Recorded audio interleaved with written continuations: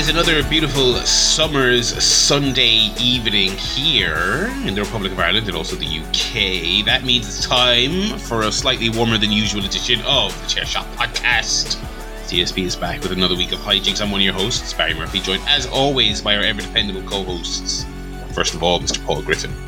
I'm a little bit uncomfortable, Barry. Is it sexual tension between us or just... Well, if my hands go below the camera line, pay no attention. Honk, honk. Let's bring that back. No, because I normally record this in a nice chair, which is that chair right there. Which you guys can see, the listeners can't. I'm sitting on the edge of my bed, like an oik. You do look like you have no back support. It doesn't look great. There's nothing there. No back support. I'm gonna get some pillows over just to have something. Well, my chair is a bit, the back on it is a bit low, so I'm a little bit unsupported here as well. You know. Okay, we'll make do anyway. We'll soldier on. I mean, listen, it's an incredibly tough business we're in, podcasting. Grueling labor. But we will soldier on. Also, powering through today is Mr. Joe Towner. Hello, lads. Hello, everyone. How are we doing? Is it as warm over there as it is over here? It's been a very nice day, actually. Yeah, not too hot, but like quite hot. Yeah, it's all right. I don't mind it. Been the same here. About 21 here, lovely and hot. The sun is out. Also, we've for the last 2 weeks, like we had the heat wave like 2 or 3 weeks ago, and in the ensuing 2 weeks, it's still been really warm here, but it's been that classic, horrible, muggy, grey, moist, humid heat. Whereas today it was like actually sunny, which is better. This is a nice summer day. Yeah. This is what I call summer. Now that's what I call summer. Now that is what I call summer. 3 CDs of your favourite hits. I met you in the summer. Getting an ice cream from a van. Rona actually did get an ice cream from a van yesterday. I was being very boring. I didn't want one, but how's this for a hustle, lads? So over the only thing I've really done this week and this weekend was we went to like every sort of big giant storage unit that sells furniture in this city, right? Because the house situation is trucking along at a very sensible pace. We're anticipating keys in the next 10 days, which is very exciting. So now it's time to actually go and buy things for the house, which is great. And one of the sort of industrial parks we went to, where there was like multiple furniture stores and homeware stores, a fella in an ice cream truck had just parked up in the car park. And I kind of thought, that's a bit funny. I wonder what he's picking up. I was like, no, he's not picking up anything. He's working. He's working in the B&Q car park. So Brona got herself a little cone. It looked quite nice. I was not in the mood for a cone. I don't know. I find ice cream van cones are never as good as when you get them in a cafe or something. Now that is a take. That is weirder than your fucking... What was the Ricky Starks thing? I don't even remember fucking 2 weeks ago, whatever that stupid when Tony Schiavone walked by nonchalantly. Did him pull a face. God, and now you're slandering the humble ice cream van and their craft. I don't know, it's just like watery and less nice. What? Was it? Backwater Kildare. You're just like drinking swill out of the back of like a Cletus's truck from The Simpsons, and you go, oh man, these 99s ain't what they cracked up to be. Maybe I just had a bad couple. But I found the last 3 times I got one from a van, they were like all... Maybe they are watering not bad, down. But... Watering them down? This may be a region, because I've also had people say to me, whenever I'm talking about my various horrible cinema experiences, I've had people say to me, are you sure it's not just a Limerick thing? And to be honest, I think it may be, because I am the person I know who's had the most absolutely horrific cinema experiences. So maybe it is a region thing, and maybe you just have the absolute worst ice cream man ever to grace the glorious Republic of Ireland, you know. Yeah, well, from here to Dublin, I've had between... I've eaten ice cream from here to Dublin, and I can tell you, it goes up by €1 the closer you get every time, you know. It's like €12 for... you better put 2 flakes in that, my friend. Like, to give some context, when I get a 99, not from a van, but in a shop or in a place where they have the machine, basically. Yeah. It's to me, it's very similar to the ice cream you get from like a McFlurry. Right. Basically the same thing. When I get from the ice cream from a van, I think it tastes a little bit more, and consistency is a little bit more to that of like a whipped cream. Right. It's not as full and not as creamy, ironically, but well, this is a new like potential like vlog for you. Is like tasting the various 99s of the nation. That would actually probably be great. I would watch that. Yeah. I would watch that.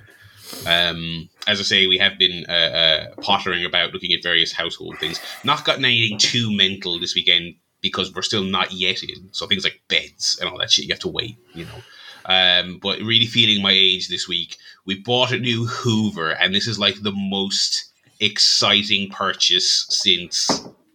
Yeah, but you got a fancy Hoover though. Yeah, that's what I was saying. I was about to say since my PS5. To be quite honest, I think I've enjoyed using the vacuum more. We got. So the thing is, like, we this apartment came with a vacuum, and I honestly think it was like nicked from someone's job. From a building site. But it was like older than me. It was absolutely horrible, and it broke. And so we said, "Oh fuck!" So like, and it wasn't ours. So it was like, okay, it came with the apartment, so we have to replace it. We're like, but because we have to leave it, we're not going to buy a fancy one. So the one we bought like a year and a half ago was equally shit. It was like a €40 thing. I can't even remember. It was from Curry's, which is where we went to get the fancy one. But again, it was, €40 gets you a pathetic, like it was terrible. And so every time I'm hoovering, I'm like, and we've carpet as well. So I'm down on my hands and knees. So we said for there's a number of things. We said, let's get some really, let's splash out and get some nice things for the new house because we're fucking going into debt anyway. Furnishing the house, so let's get some nice shit. And one of the things was we'll get a nice vacuum, and we said, well, we'll use it in the flat because we have to clean the flat before we leave anyway. So we got a Shark branded vacuum, which I'm aware is like the brand. And we looked at them all, and they had cordless and fucking Bluetooth and fucking 4K Netflix on them. I was like, what the fuck? And they go as high as like 600. There was Dysons for like 700 quid. So we said, right, we'll get a version with a fucking cord, okay? Because it's like the jump in price when you go to a cordless one is mental. Mm-hmm. So we got a Shark. It was reduced from like 370 to like 200, right? So we spent 200 quid on a vacuum, but that classic thing of you can justify it because it was a deal. And oh my god, again, like I said, I'm really feeling my age. It was the most thrilling experience of my life, moving it around and watching the carpet actually change to a lighter shade of its color as the dust actually goes into it for a change and fills up, and it's got like more opposable parts than one of those like €70 WWE figures. It's like every single part of it bends and it's curving and snaking around the couch and getting into the crevices. It was honestly thrilling. Too rich for our blood right now, but we did look while we were in like Curry. We looked like the tellies, right? They look great. I was like, oh my god, I really want a new telly. But again, that's expensive, and it has to come after beds, furniture, things like that. That's way down on the priority list. Also way down on the priority list because the house has one. But we looked at like really expensive fridges. Have you ever seen like a really fucking expensive fridge that's like 9 foot tall and like you could fit a body in? Oh, again, feeling quite old, but that was so. I was like, I want a €2,000 fridge. I'll never afford one in my life because it's like a down payment on a house itself. But like, oh my god, I was like, look, imagine how much you could fit in that stuff you'd never even need. Do you know what I mean? I'd even put vegetables in it just to fill up a shelf. Do you know what I mean? Just the ones that come in the stock photo. That's the give me some of those. Yeah, we'll have a little photo shoot with it, and then just like throw it out, and then put like Coke cans in that little compartment. That's what goes there. But yeah, so looking forward to that. We did buy again. We did buy in the similar vein of the vacuum, something that we can use now. We bought new pillows. Lads! I'm fresh off the best sleep I've had in about 4 years. Nice. Today. Oh my god! Again, a bargain. Something I would never do. These pillows in JYSK, which is like it's kind of the Lidl to IKEA's Aldi. Do you know what I mean? Or vice versa. It's another Scandinavian like homeware chain. Sorry, it's called what? JYSK. JYSK. JYSK. So it is. I try to keep my pillows and the jizz separate. It's extremely IKEA. It does the thing of it even has their Scandinavian name on the label. So when you go up to the pillow and it says Fluffenhaum, and things like that. But yeah, we got these pillows, right, and it was a good thing they were on sale because I would never in my lifetime pay this, but they were €30 pillows to begin with, which I'm like, I don't care how good a night's sleep is, I will never pay €30 for a pillow. Never. They were reduced to 12, which we were able to justify. But €30 pillows, and as I tell you, that was the best. I'd pay that for that night's sleep, but I wouldn't actually because it was. I'm the opposite. I pay up to 100 for a good pillow, I'd say. Well, I'm coming around to your mindset, though. I'm coming around to that because after we just got this, we just did this yesterday, and I had a phenomenal night's sleep, and I was like, okay, well, maybe that's my problem. Maybe I should pay €30 for a good pillow and have an actual good night's sleep instead of the fucking prison pillows I've been sleeping on for the last couple of years that I brought with me from like my mam's home when I first moved out 5 years ago. Imagine Barry's pillows. I have not bought a pillow in I don't know how many years. Thin as a keyboard, just like. and just as many keyboard keys inside it as well. You know, So we bought that. Very exciting times. We drove by the house yesterday after buying all our accoutrements, and at long last, literally only happened in the last couple of days because we've been checking. They slapped the big old sold sign across the for sale. So very exciting. So this room I'm broadcasting in, our listeners can't see, but there's boxes and boxes behind me there because we're getting ready to move. Which will then obviously be very stressful but fun. You know, got to set up the electric, got to transfer the internet. I'm kind of dreading, because I'm still working from home, the kind of thing of transferring over the internet, and then one day I'll be working here and it'll just be gone, and they're like, oh yeah, off you pop to your new place, you know. But anyway, that's all to come. But that was the house guff, and that was the life guff for me this week. What about you boys? What have you been up to? I do know, of course, from today, the timeline being ablaze once again with footy guff.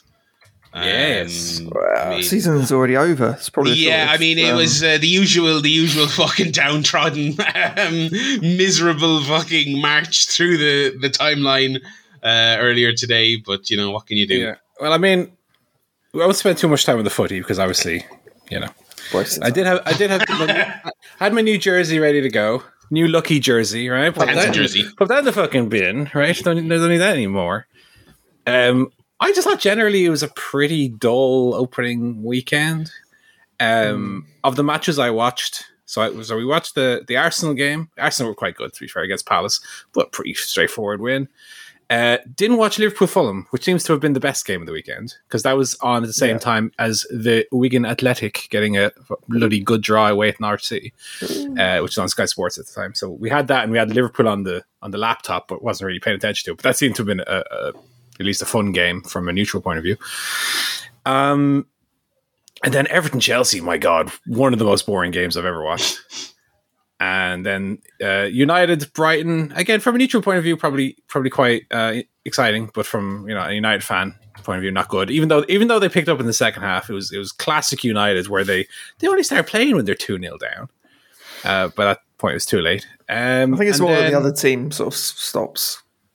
Yeah, they start actually the lead. They sit back a bit, and United go, "Oh, we might actually get a chance to attack now." And then I watched City West Ham, but I expected more of a fight from West Ham in that game. I think City just kind of had a handy there as well. So yeah, pretty. I don't know. I usually get very excited from the first weekend of fixtures, and this year for I don't know why, just a little bit mundane, I think.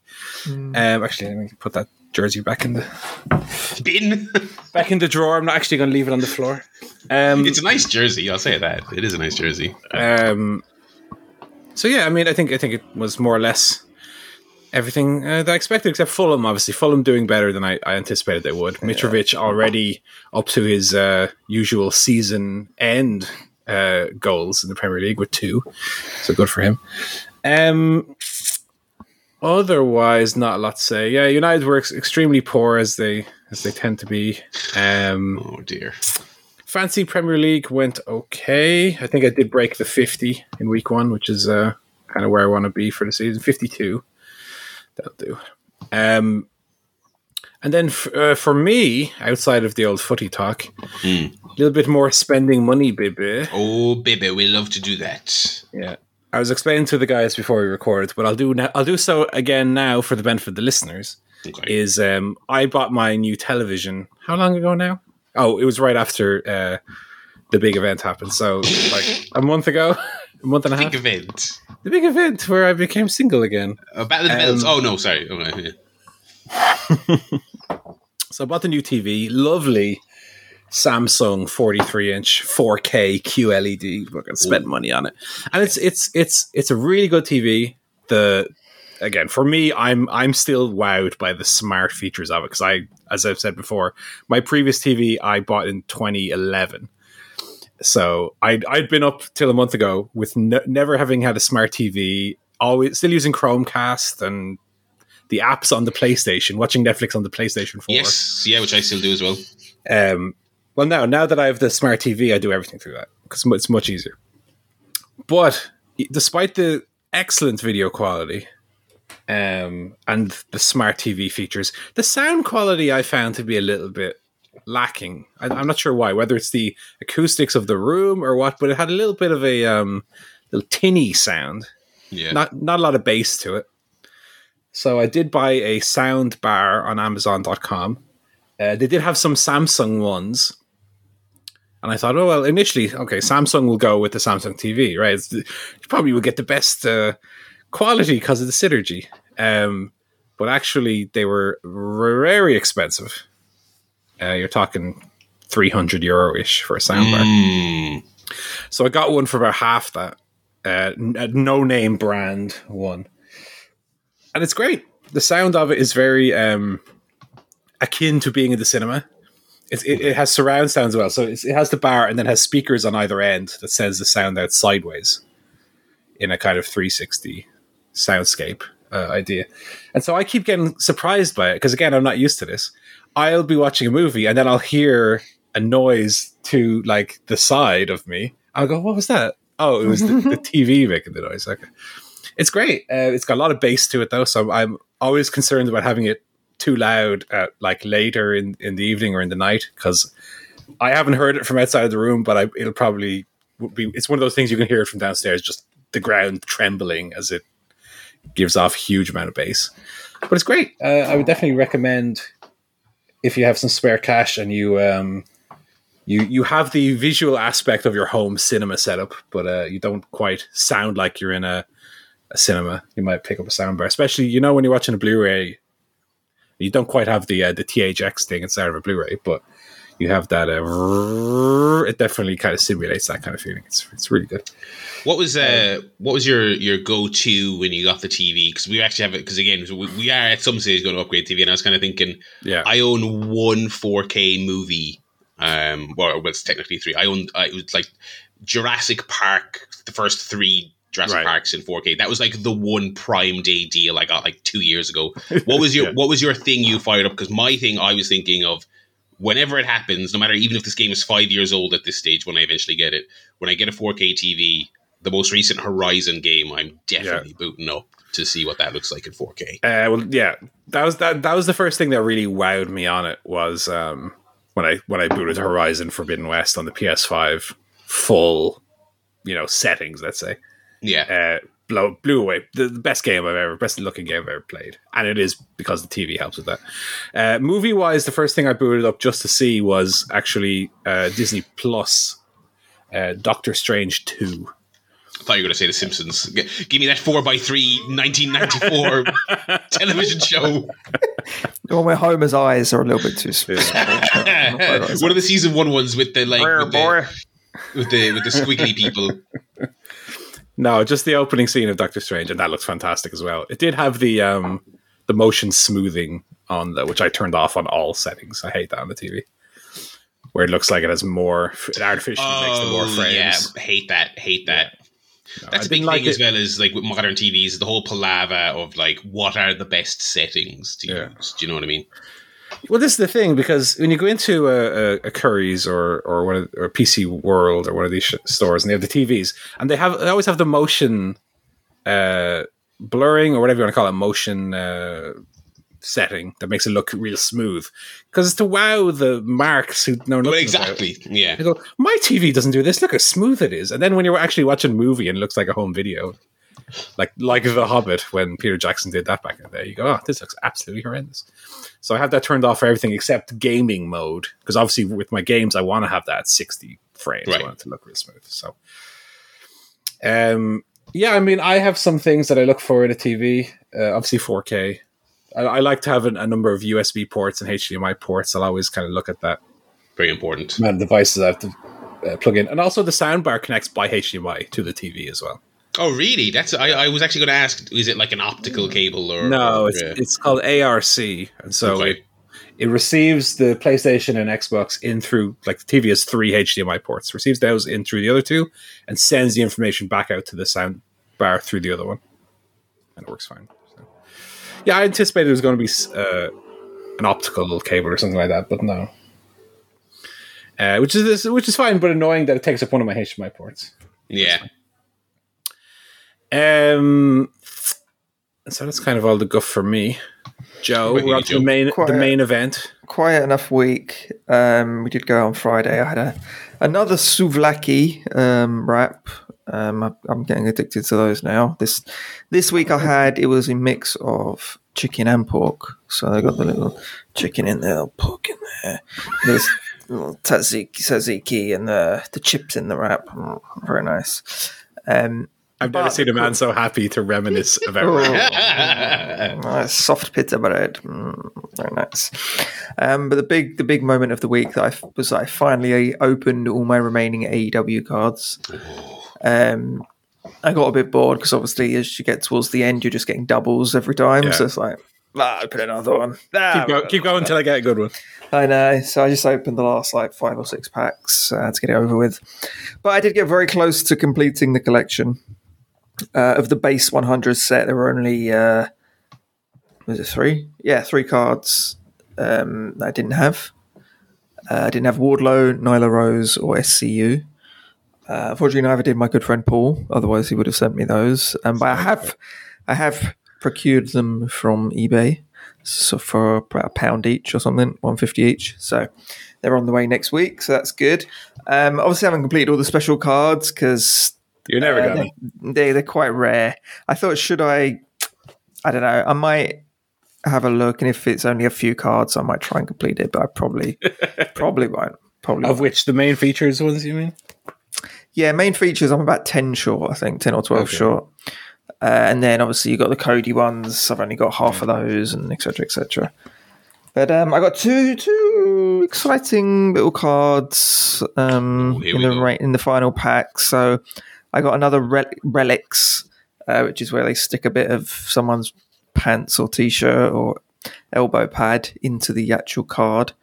So I've got Scorpio Sky's, what looks like his elbow pad or something. So that was pretty good. That was good. Scorpio Sky elbow pad to go with my Miro bit of fabric. And I also got another autograph. I got Mr. Christopher Daniels autographed card, which was very nice. So 2 autograph cards and 2 relics. So that was pretty good for the boxes I bought. So happy with that collection. Get my final cards, complete that. Yeah. Move on to next season. Yes. Well, I do have a little update for AW cards. Here we go. So I had mentioned that I'd bought a couple of the E-packs, right? So what I did was I counted out how many slots there are in my little DD Bob here, right? And the ones that I needed, like even just gold cards, I'm not collecting by any means the gold cards or anything like that. Because otherwise it never ends. Then you go, now I need all the pyros. Now the green and the yellow and the fucking... And then my savings are all gone and now I'm homeless. And we got his cards too. No. So I did just count out. So this album can hold 360 cards, right? So the ones that I did have picked up, as I mentioned, they can ship them out to you. I was initially only going to ship out like the special ones, but I decided, no, let me just ship out all the ones that actually I don't have. And so I have it exactly counted out with an Excel file, which ones I'm going to have, where they're going to be placed. I have it all set up. Look at that. My let's see, where's my little green Sting main feature? He's going to go right there next to the other one. Where is he? So he's going to go. And so in doing that, I kind of gave myself, okay, well, how many cards do I need to fill up the album? So I can say the album is full, no more cards. Obviously, right? So I bought a few more little gimmicks. Not a lot, just a handful. And I got 2 cards that I think worthy of mention, right? I did get another autograph. It is the worst one in the set. Oh, no. No offense. Oh, I haven't guessed Paul it. Turner? Is it Paul Turner? That is correct, Joe. Oh, wow. What a guess. He's the only card in there where you go, oh, yeah, all right, Paul. Anyway, it's even like you got Shivani, you got Sting, you got Justin Roberts. Even even if it was like Audrey Edwards isn't in the set, even if it was her instead, and you got her. Why is she not in there? Why is Excalibur not in it? That is strange. There's some weird omissions for sure, but got that one. So what I've done is my special ones, the relics and the autographs, I have up here next. You probably can't see them, but next to my figures, which I have in my shelves behind me, I have the cards just up there because they don't fit in the album. And I did get another relic, but it's not a relic with a little gold bit on it. It is a red relic. Numbered, I don't remember the number because I haven't received it. It hasn't been shipped out to me yet. And it's not a t-shirt, it's a bit of the ring mat. Which apparently had wrestle upon it Ricky Starks. Oh, nice. It's a nice one. I think it's numbered. I think I got 50 out of 50. I think I got the last one. Something like that. So I'm excited to get that. And excited to get my Paul Turner autograph. Stick that up on eBay for $5. Maybe. $5 shipping charge, is it? I'll pay you $5 to take off, man. Yeah, and I did post to Joe some cards yesterday. I went down to the post office before they closed. Sent it by registered post, so hopefully it'll be over to you before long. Official. 5 cards that you needed, 5 gold cards, and a couple of, was there a top rope and a main features, and I even threw in a little surprise. So we'll see what that is when it comes. I think I put in two cards. That's not that one. 2 cards that I hadn't mentioned to you. I think you will receive as well. So nice. See what they are. That'll be like opening a pack. You go, oh, I don't even know what it is. What's this? Or it'll get lost in the mail. Someone will nick it. They'll see that. They'll feel it and go, oh, hang on. That feels like a training cards. Do I feel a Paul Turner name written out here? Oh, dear. So that was my exciting week. Yeah. And we have a break now until the new cards come out at the end of September. So we just have to wait. Yeah. Wait for 2 months and then we talk about the cards again. It'll be very exciting. Alrighty. That is the Life Guff for the week. Paul, why don't you tell us a little bit about Music Guff for this week? Yeah, so I was looking through the albums this week. I didn't bother to look on Pitchfork, actually. Maybe I should have done that instead. But I just went back to looking at... Sorry, I just went to Pitchfork. And the top story on Pitchfork is Frank Ocean is selling gold and diamond cock rings. Right. Getting to the meat of the issue, no pun intended there. Pitchfork. I went to Spotify's new releases as my way of picking one out. I definitely wasn't going to be listening to Eminem's Curtain Call 2 featuring the hits from when he was bad. That seems like, God almighty. Why would you... Also, is he retiring again? Is that what he's doing? I don't know. Featuring only songs from after he wasn't good anymore. But speaking of, I did give a listen to the KOOKS new album. Remember them from like 2004? Yeah. With that one song they had? No, they had 2, didn't they? 2 hits? She Moves her Own Way. Was there another one? I feel like they've had a couple. They've been, they've been around and they've done all right for themselves. I never. I was never a fan. A fan. But they were kind of in the middle. Like they were during the British indie boom of the 2004 to 2005, 2006. You had a lot of bands that I was really into. Certainly your Killers, who obviously aren't British but kind of came up through the British scene. Franz Ferdinand. The first Kaiser Chiefs album I still really enjoy to this day. And then you had some of the groups that I didn't get on with at all. Never liked Razorlight. Never liked The Foals. And And then you had groups that kind of fell in the middle. That once I hear she moves her in her own way, and I go, it's all right, I quite enjoy that. And then I never really look into it anymore. The KOOKS definitely fell into that category. Just kind of an inoffensive, very kind of boilerplate, run of the mill, curly haired, tight jean wearing indie band that just looked like completely interchangeable from anything. Like there was nothing that stood out that made the KOOKS, unique or memorable compared to any other English indie band at the time. But I saw their name pop up on Spotify, and I said, I'll give them a little listen, see what they're up to now, 16 years after their peak. And they have a new album out called 10 Tracks to Echo in the Dark. And surprisingly, they don't sound like young indie boppers, early 20-somethings anymore with acoustic guitars and I'm wearing my jeans and I'm going out and No, now they sound like they're trying to eke their way into the like modern Coldplay / Imagine Dragons kind of side of the market. Because you've mentioned two worse bands, if at all possible. I know. So they're kind of they're kind of moving into more of a moderny what rock music is now, I guess, is that kind of sound. Definitely the first thing when I was about to say booted it up. I guess you don't boot up an album, but the first thing that came to my head was this sounds like Coldplay, and specifically Coldplay since like post what's the name of the album? Not X and Y, the one that has Violet Hill and Viva La Vida. Whatever the album is called. Viva La Vida and all Viva his friends. Viva La Vida is the name of the album, isn't it? Something like that. I don't know. Yeah. But like Coldplay post that album have a different sound, obviously, the early Coldplay. It sounds very similar to that. I actually thought it was fine. I thought it was perfectly listenable, but not particularly, memorable.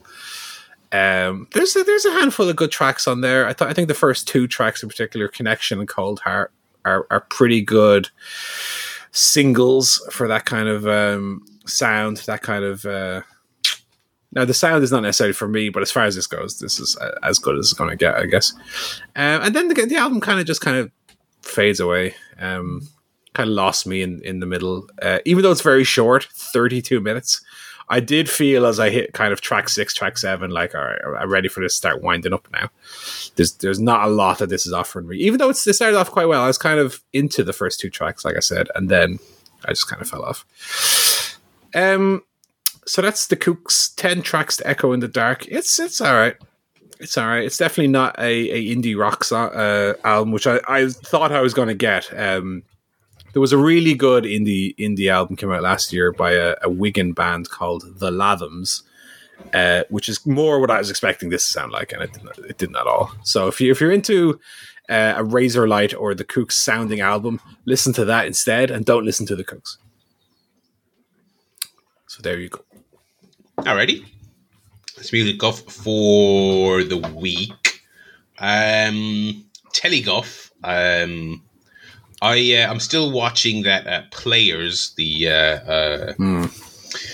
esports spoof thing from the American Vandal people. I'm a couple of episodes in. I'm still enjoying it. It is not a laugh riot, I will say. They've kind of leaned quite a lot on having characters saying things like, and then he just blorked up my mid lane with a Cybot soldier. Like, can you believe that? And it's kind of like, okay, I get it. You have made a full television series about esports. You have to move on beyond just like laughing at League of Legends. You have to move on. Like, I get it. And I'm not even saying, because they seem to have the official League of Legends license to make this show. So I don't think, I think they get it, but I'm kind of like, okay, I need you to move on a little bit. But I'm still enjoying it. It is not quite living up to the hype of American Vandals for me, but I'm enjoying it. On that same note, I decided to, since I'm watching it and my trial lapse, I was like, all right, I will pay for a month of Paramount Plus because I'm watching something on it, to be fair. So I filled out my list, had a little dig around. It is not the deepest service yet. No. Like they have their little MTV and Nickelodeon subcategories, which are like super tantalizing, and then you go in and they're all like half filled. Like MTV, the MTV section on Paramount Plus has every blank mom reality show imaginable, every blank shore imaginable, and they are soon getting the new Jackass series, but they do not have the original Jackass series on there. So that's missing. The Nickelodeon is the same front. They have a handful. They have Rugrats and they have SpongeBob, but they don't have Cat Dog. They don't have Rocco. Do you know what I mean? If you're gonna appeal to that age group that would give a shit about original run Rugrats, because they have a reboot series that's made in PS2 CGI. It looks horrible. And then they have the original beautifully animated show. Like, if you're gonna go for that group, put fucking Rocco's Modern Life on there. Like, come on now, let's do that. They don't have that, so mixed bag. But they've got some gems on there. They've got two shows I've really wanted to watch, like Oz and Deadwood, neither of which I've ever seen. So I'm like, all right, good. So I've cultivated a decent little list, and I decided, because I know Paul talked about the new Beavis and Butthead movie. I was like, you know what? I have only ever seen bits and pieces of the original. I saw bits and pieces of the original run, and then I watched all of that like last season they did 8 years ago, whatever the fuck it was at this stage. So I was like, I'll go back and I'll watch Beavis and Butthead from the start. I don't know what is going on, but they came out. You actually mentioned this a few weeks ago. So they said they're going to remaster the entire show. And they even say they're going to go out and it would have the music videos. It's going to be all on the up and up, because their various DVD releases over the years have been very spotty. Didn't have the license to that. Didn't have the license to this. And from Googling around, my understanding is that they have it in the US, but for whatever reason, the UK and Ireland Paramount Plus, it's got like 5 episodes of the original run of Beavis and Butthead. It's like 1 episode from season 4, 2 episodes from season 6, and like 1 episode from season 8, or some shit like that. It's like a completely random smattering of episodes. I don't know when they're going to resolve that. I searched around and all I saw was people asking the question and the official account coming back and saying we're working on it. That was all I ever saw. Yeah. So that was a bummer. I wanted to start from the beginning and work forward, but not an option at the moment. So what I decided to do is I watched the first episode of the new season they did to coincide with the launch of Paramount. I'm fairly sure this is like one of their big original things. It's like yet another new series of Beavis and Butthead, season 9, I guess this would be.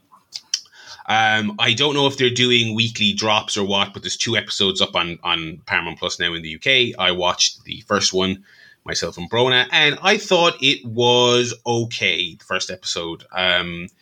They have obviously modernized it by having those little interstitials where they're laughing at music videos to now be like they're laughing at like reaction content creators and TikTokers and stuff like that, which actually works better than you might expect. Like I can kind of see that being a little bit eye rolly. Like, do I really need Beavis and Butthead to get with the times that way? You know, but it works because it's a lot of the same basic jokes. They just laugh at it and say it's stupid, but in a way that's fun. I thought that was amusing enough in the first episode.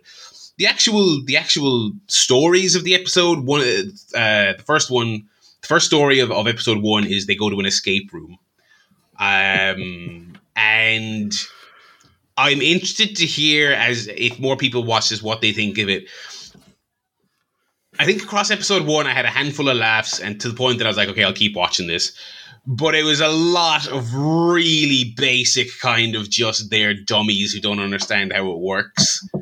And I was kind of like, a lot of this is, there's one scene where they can't figure out how to use a door that says pull, and they're pushing it, and I'm like, all right, are you going to do a whole season of this? Like, I realized Beavis and Butthead was never the most fucking sophisticated, nuanced comedy, but I got a handful of laughs out of the first episode, and I think the little interstitials are actually quite good, because we're living in such a stupid time now that it is actually fine. Because one of the little reactions they did was, and these are all legitimate YouTube clips and stuff like that they've pulled, in the same way they would listen to real music videos and stuff like that.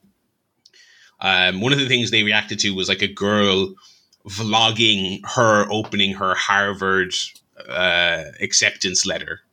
And so I was like, you know what? That's a fucking stupid thing to do. I would never watch it. It's obviously very popular because people do that. But so them just sneering at it in that stupid Beavis and Butthead way is amusing.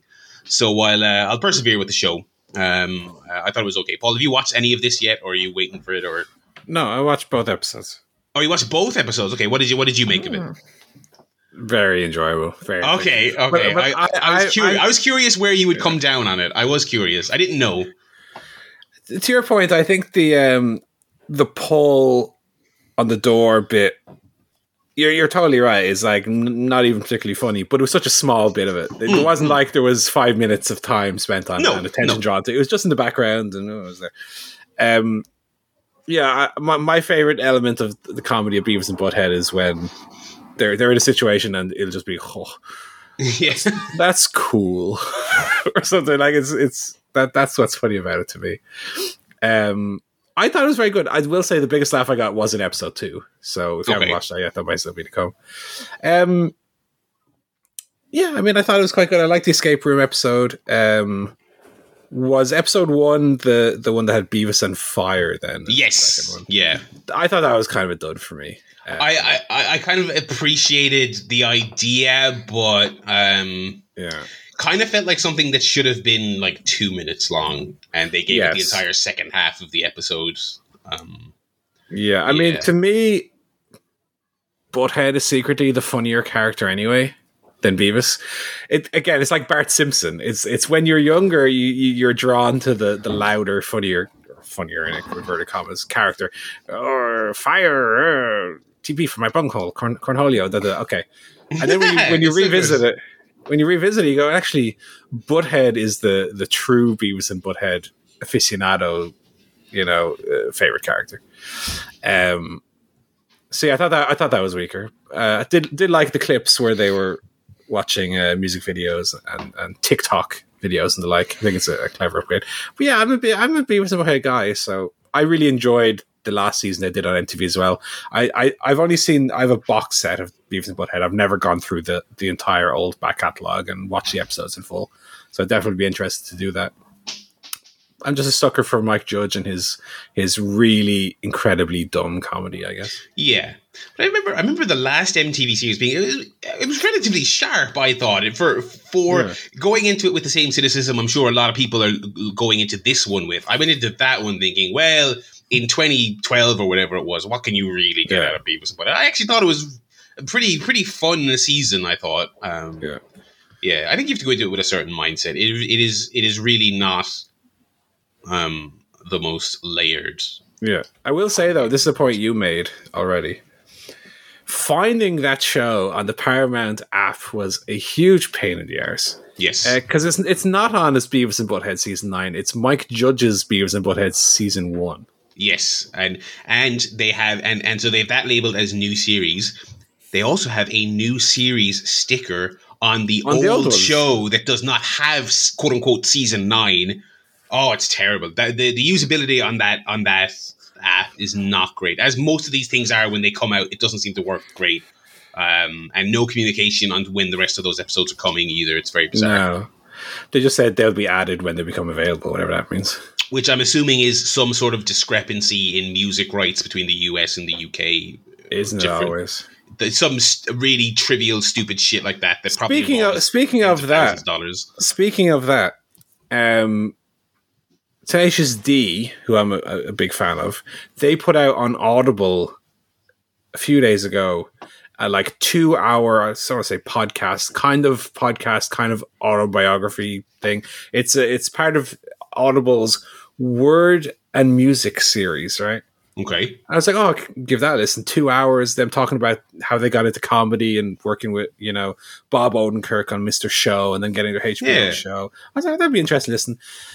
Only available in Canada and the UK or in the USA.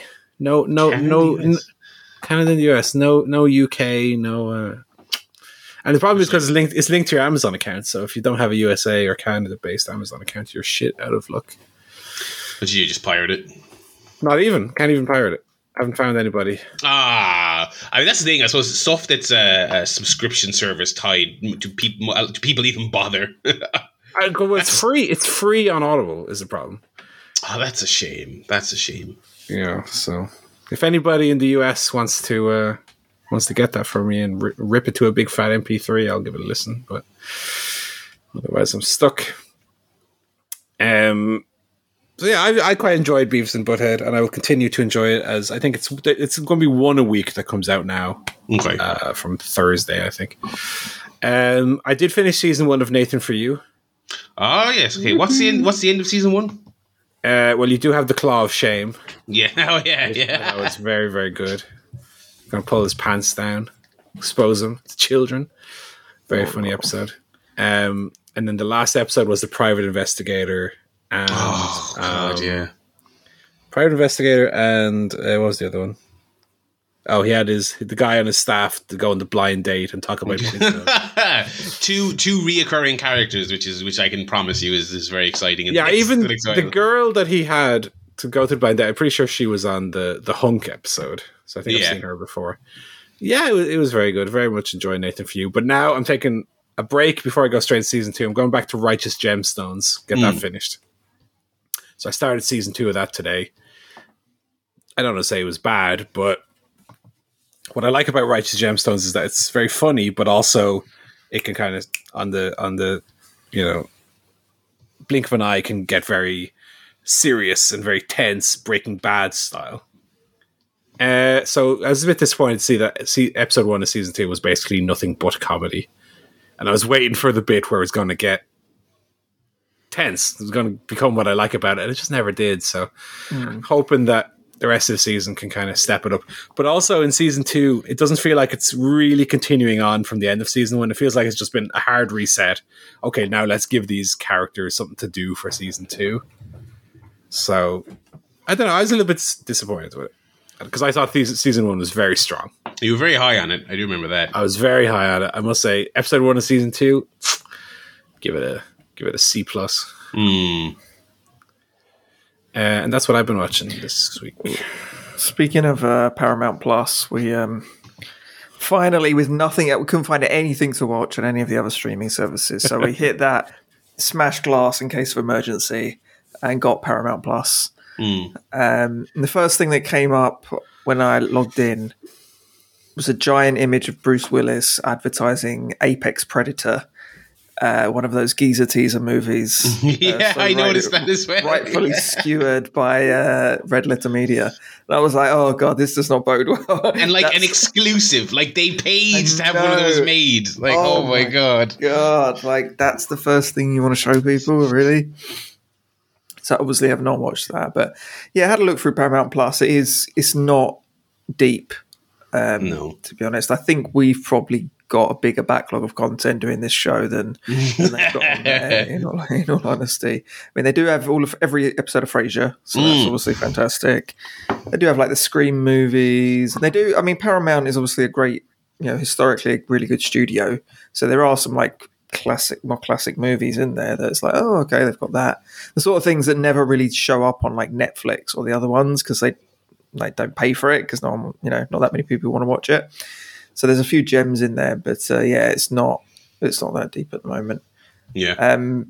We did start watching the show called I Love That For You, which is a comedy that Michelle really wanted to watch, which is about Home Shopping Network and a woman that's grown up kind of dreaming of being like a presenter on a home shopping channel and idolizing the presenters, and she finally gets her dream job doing it, and it's about her kind of rise through it. It's pretty funny. It's got some kind of recognizable faces in it. Molly Shannon's in it, a few other people, a few sort of SNL alumni. It's that kind of vibe. It's quite funny. So yeah, watching that, and I probably will watch, or I'll give Players a go. It seems like Barry's not that keen on it this week. He was higher on it last week. I'm still enjoying it, but it's just like I just remember like American Vandal. I would howl laughing during American Vandal.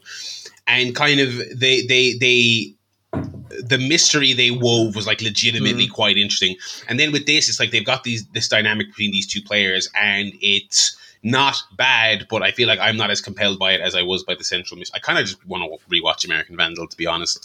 Yeah. I'm going to stick with it. I'll definitely finish it. It's not. I've had a chuckle or two watching it, but I'm. Now, if you've paid for the thing, I would say give it a watch. Yeah, I will watch it. Exploring the rest of the stuff on there. A lot of the original content does look very much like streaming kind of parody, like a parody of what you would go, oh, it's Renee Zellweger and she's a murderer or something. All the ideas that Quibi turned down. I will give it a couple of months and see what we can get out of it. It is. I mean, that is kind of the thing that, like, as all these services come out, it's just kind of like Disney as well. The amount of stuff that's on. Well, I mean, obviously you've got your high profile Marvel, Star Wars. We've talked about that to death. But a lot of the other stuff that just seems on there, I'm like, what is this? I would never even. Prime has the amount of stuff that's Prime exclusive. You look at it and you go, oh my god, this all looks like tat. Absolutely. I mean, Netflix to an extent, and look, they pioneered that model. Do you know what I mean? And they had some real bangers early on, but now it's just like the amount of shite floating up on Netflix. Yeah, because you're getting all these services, and it's mainly to watch repeats of shows you like. Do you know what I mean? Yeah, it's like Frasier box set. I'm basically renting the Frasier box set for $5.99 a month. Yeah. Actually, I do want to watch Frasier from the beginning. I do want to watch it. You should, but he's got the big hair. The big hair, yeah. Eddie, that little dog. Simpler times. Oh my god. A few other, still watching Only Murders in the Building, which is continues to be really funny. Really like that. We were listening to a podcast this morning, actually. It was an interview with Steve Martin talking about the kind of creation of the show. That was very kind of interesting to hear his thought process behind it. Originally, it was going to be kind of three sort of old farts, like him, Martin Shaw, and another old comedian. Then they brought in Selena Gomez to give it a bit of a contrast, which ended up being, I think, a really good idea. So that's still very fun. And then haven't watched the latest rehearsal yet, the episode 4. How are you up to date with them all, Perry, or are you still? Yes, just before I came to this show, I watched episode 4, and I mean, not like the quality is at like a consistent level, like it's really excellent, but like the mentalness is directly sloping up with each episode. I mean, I had that same reaction I had when I was watching episode 3, which is just like, this is mental.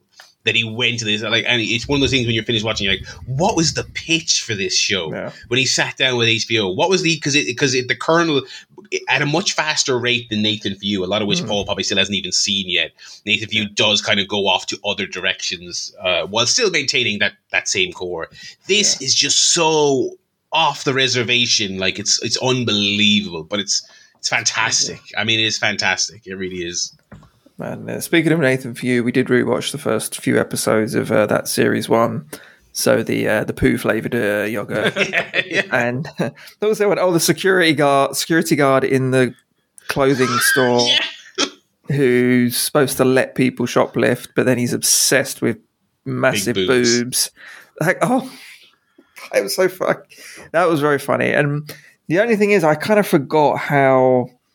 It was very different, that first series. It was so much more like Sacha Baron Cohen type, where, like, for example, he's in the mall with the summer Santa, and they throw him out, and he's like, "You don't swear in front of kids, you can't." And it's very like a Borat or an Ali G type thing, right? Which is not so much. I think when I think back to what I really enjoyed of Nathan For You, it wasn't more that kind of stuff. It was the more subtle, like, character stuff, whereas that feels very kind of silly and a bit farcical, but still very fun.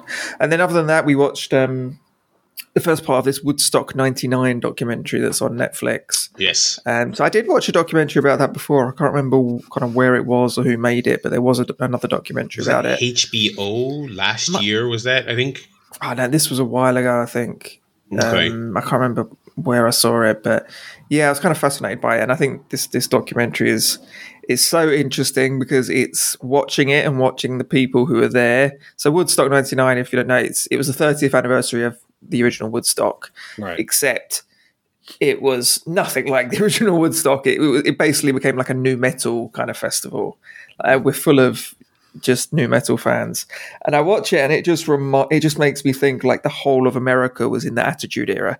Like everyone in there is acting like an Attitude Era wrestling fan. They're just like dicks out, screaming at women to take their top. They were screaming at Sheryl Crow to get her tits out. I mean, like, what?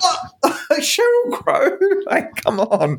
That was mental. And just like moshing and fighting and screaming at the camera. And it was just like, God, what a weird time. Like that whole kind of Jackass as well, that era, the WWE, WWF and new metal, and that whole South Park and everything like that. It was just a very, I don't know, people going crazy, like end of times kind of era. I think that is one of the biggest credits you can give Vince for the attitude there. Not just like the stories were good and the characters were good. It was a legitimately probably their last correct reading of the tea leaves about where the cultural conscience was at the time. You know. Absolutely. They knew, they read what the people were into, gave it to them. So yeah, really, really interesting. I look forward to watching the other couple of parts of that.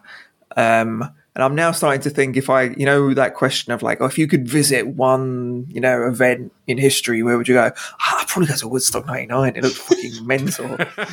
I just go there and I burn down a food stand and get my dick out and just mosh with listening to fucking Korn or Limp Bizkit. That'd be amazing. Just like slam someone through a table, I know. It's weird because I feel like we're also now going through sort of end times again, but it's not exciting. It's just depressing. It's like COVID and recession. Whereas there, it was just like smashing shit up and I don't know, listening to awful metal music. Like that was the better kind of collapse of society, in my opinion. At least it was more fun. So it's a good mixed bag of TV this week for me. Anyway. Yeah, I want to get to that. I do want to watch that Woodstock thing. Also in the Netflix book, and I'm still persevering with Resident Evil. Still enjoying it way more than I was expecting. There's a little too quippy for me. All the kind of villains talk in that exact tone you can probably imagine in your head. It's not perfect, but I'm still enjoying it. But yeah, that is the telly for this week. We will move on here to the movie guff. Speaking of that tone, you can hear them talking, and I'll very quickly talk about a new release I saw this week. I watched Bullet Train, which I'm kind of, it's one of those movies that I think it's before and now, especially after I've seen it, I think more so than anything in the actual film, I think I would like it to succeed because I would like there to be more movies like this, which is like mid-tier action with a couple of stars attached to it. And, a not gigantic, but also not small budget either. It's a nice little mid-tier, middle-of-the-road action film that is not part of an established franchise, and I don't have to see some guy up on a stage saying, here's our plan for this franchise and all this other stuff. And also it's still being released in a cinema. It's not something where it's like, you like action. There's this really great thing on Prime from Korea. I'm like, can I go to the cinema and just watch a like middling action film? Even though it's middling, I just kind of want something to be in there. That's Bullet Train. So basically it's Brad Pitt plays a sort of assassin who's like sort of trying to go straight. So he's kind of trying to do more menial grab jobs rather than assassinations. He has to get this briefcase that's on this train. And long story short, there's like 6 other charismatic, mysterious assassins also on the train. And all their jobs, directly or indirectly, revolve around this case. And so you've kind of got like this kind of eclectic cast. You've got Brian Tyree Henry. You've got Aaron Taylor Johnson.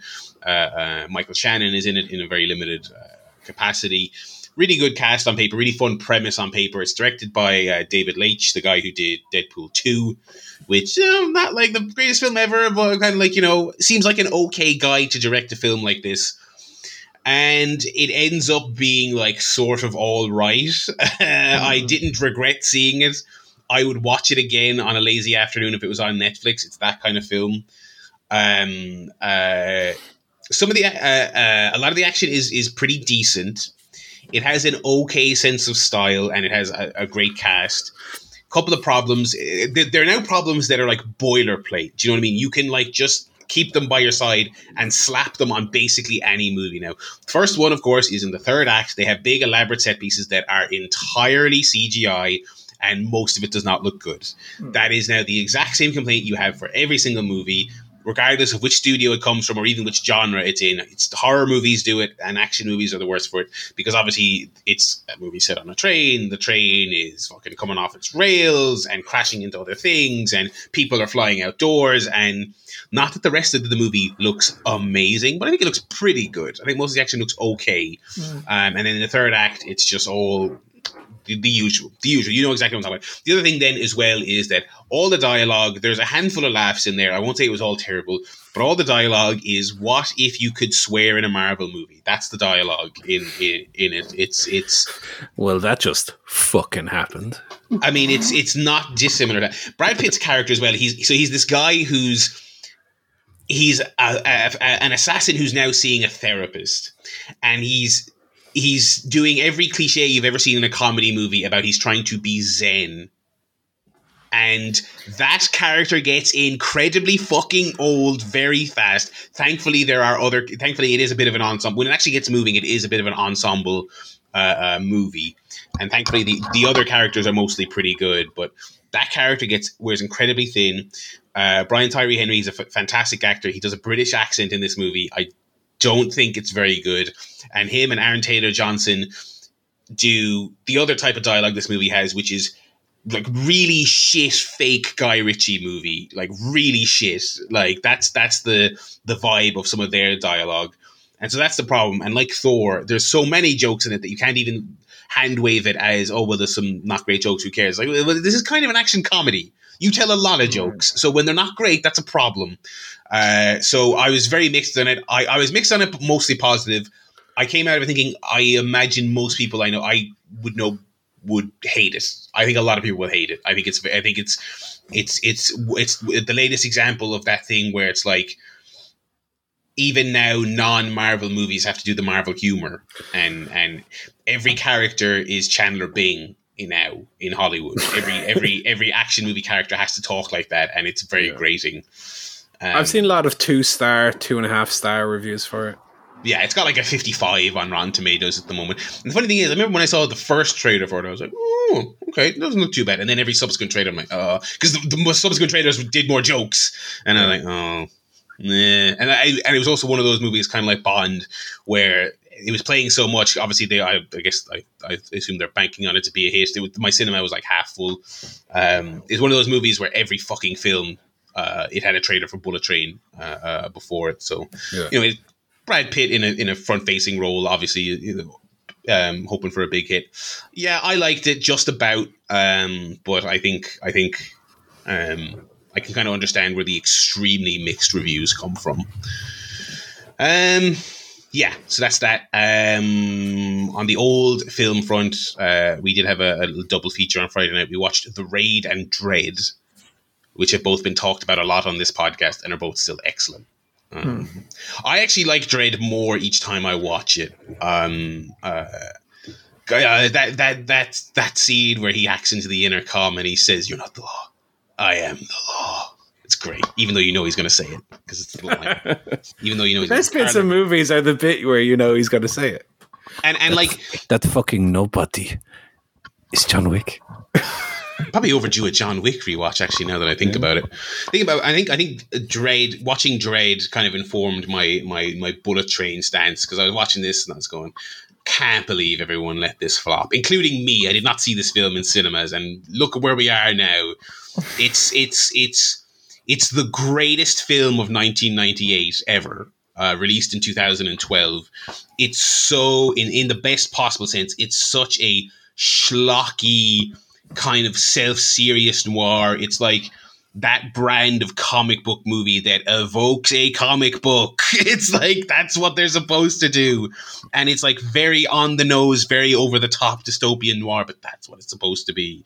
You're not supposed to water down the comic booky elements so that it's just a grey, boring action movie with lots of CGI in it. You should evoke these things. And it's like, it does, in DREDD, is it the greatest effects in the world?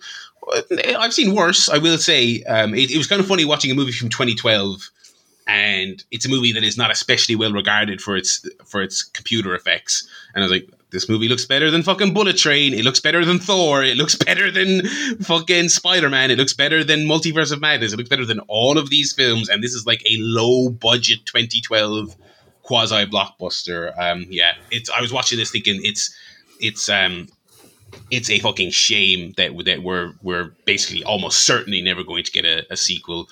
Because it was a massive flop, and it was the second Judge Dredd flop of our lifetime. So I don't know why they would bother going back.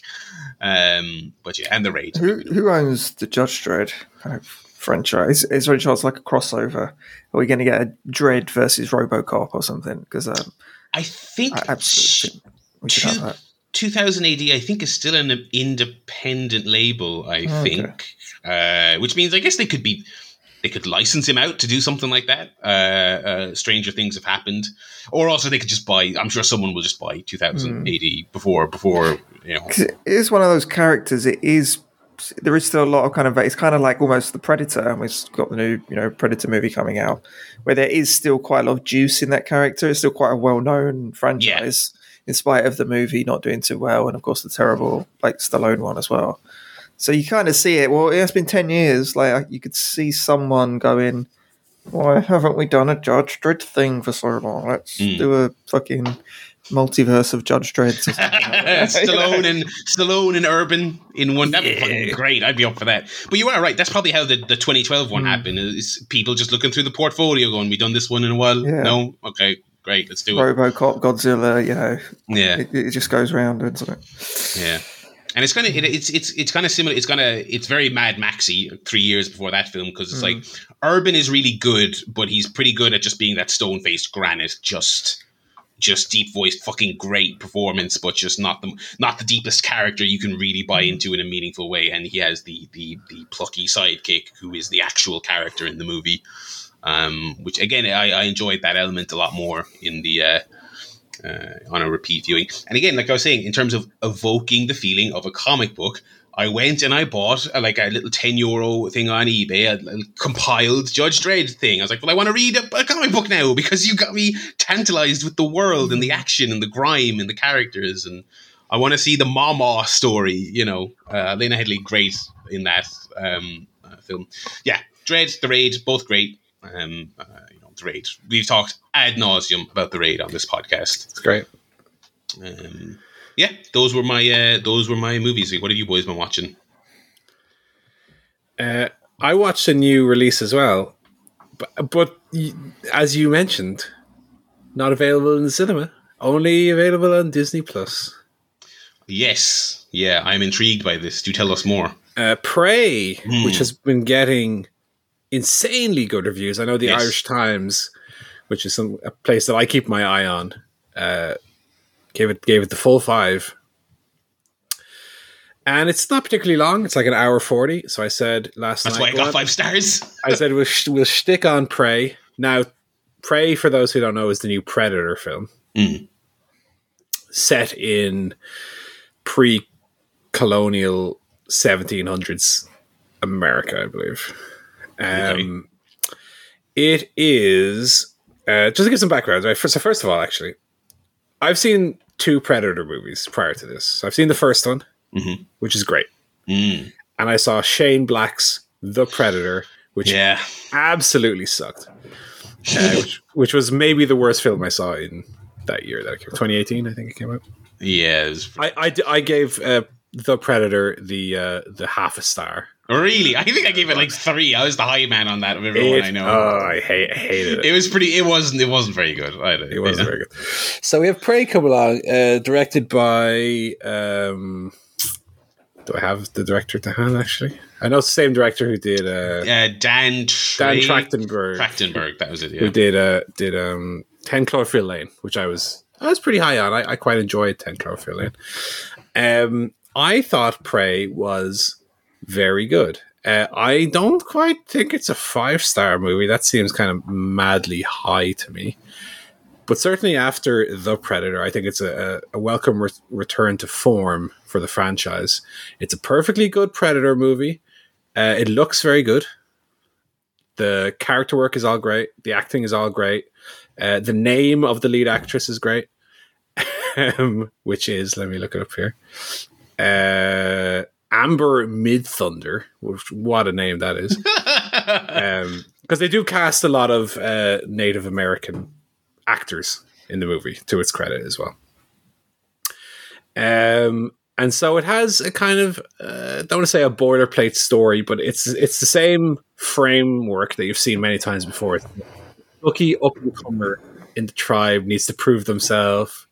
I called it the good dinosaur plot when I watched it. But I think you're the only person I know who saw that film. So I thought the good dinosaur was a big old pile of shite before Pixar turned bad. How about that? And yeah, I thought it was perfectly good. I will say they to their credit, whereas Shane Black tried to make it a snarky, almost a dark comedy, right? Here they keep it simple, they keep it straightforward. The predator arrives, it's going to fucking kill a load of people. It doesn't stray too far from that formula, but almost to the point where the film is so straightforward and so cleanly mapped out that at the same time it loses some of its spontaneity and feeling of danger of, ooh, what's going to happen? Is someone going to jump out here? It's all very, very straightforward. It's almost like it's precision in how cleanly made it is. And like I said, I think it's very well directed. I think it's very well acted. But the fact that it's so well acted and well directed, almost it loses its edge a little bit. But I thought it was very good. I gave it a 7 on the Letterboxd. I think I wouldn't go much higher than that. I think you're looking at the 3-star to 3.5 star range. Some people who are more into that style of movie might get slightly more out of it, but I watched it and I was fairly pleased and entertained. I would struggle to give it the full 5. I just didn't see it. Like, I think while I was watching it as well, I never fully connected to it. And so it never felt to me that it went into like 4th or 5th gear. It just kind of trundles along at a nice pace. There's some nice kills. There's some nice, well-structured action in it, well thought out action in it. But it never got to a point where I was wowed by it. But a thoroughly enjoyable Predator movie. It's kind of back to the place where they can do something creative with it. And it did go some way to kind of wash the taste of the Shane Black one out of my mouth. So, yeah. Well done on that. So this is the superior prequel. Because this is a prequel, isn't it? It's like, yeah, this is pre-colonial. So it's superior to Alien versus Predator, you're saying? Well, I've only seen the first AVP. I never saw Requiem. I don't think anyone saw a Requiem. I only saw the WS one, and I thought Alien vs Predator sucked. It was really horrible, and I have to. I mean, because there's a fandom for everything. I have to imagine if you were a big Alien guy, which I guess I am. I like the first two. Yeah, like everyone does. The first. I like Prometheus as well. How annoyed were you when it's like they were invented as a little plaything for the predators, little toy for the predators to fight? You know what I mean? It's so shit. Yeah, that's like Discovery Plus buying HBO Max. That's basically the equivalent of Predator beating up Alien. It's funny you mentioned that because I was thinking when Paul was talking about Prey not quite being on that upper echelon. It's like, well, not to sound like the guy who runs Discovery Plus, but I wonder if it would have been a movie like that, like a Predator movie, maybe better served in the cinema than on Hulu as it is in the States or Disney over here. Yeah, and it does feel, I guess I haven't seen Bullet Train, but it also feels like kind of a mid-tier action movie, which is, it serves that purpose and does it well. And I think it would have been better served seeing in cinema, although my sound system was fucking perfect for watching. Hopping. Yeah. It's quite good, honestly. I don't want to be the one on the island and then everybody sees it and thinks it's amazing, but it's very good. It's very good. Yeah. I did though watch 2 movies that I think were both better. Okay. I watched the 2 Bong Joon-ho films I picked up previous week. Oh yes, yeah.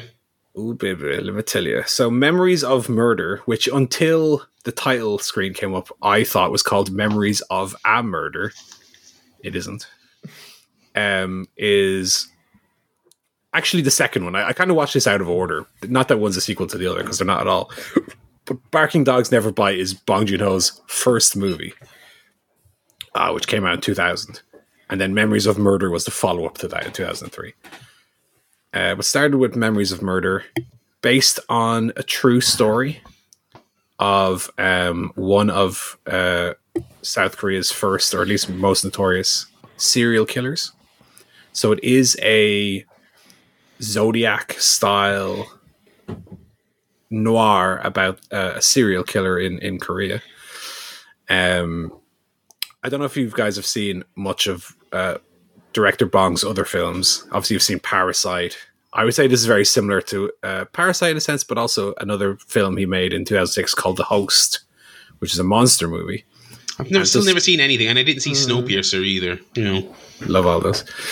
But what he does well in all these movies is, when we talk about, you talked about this in Thor, I think, where all the moments of tension or moments of seriousness get undercut by comedy immediately, right?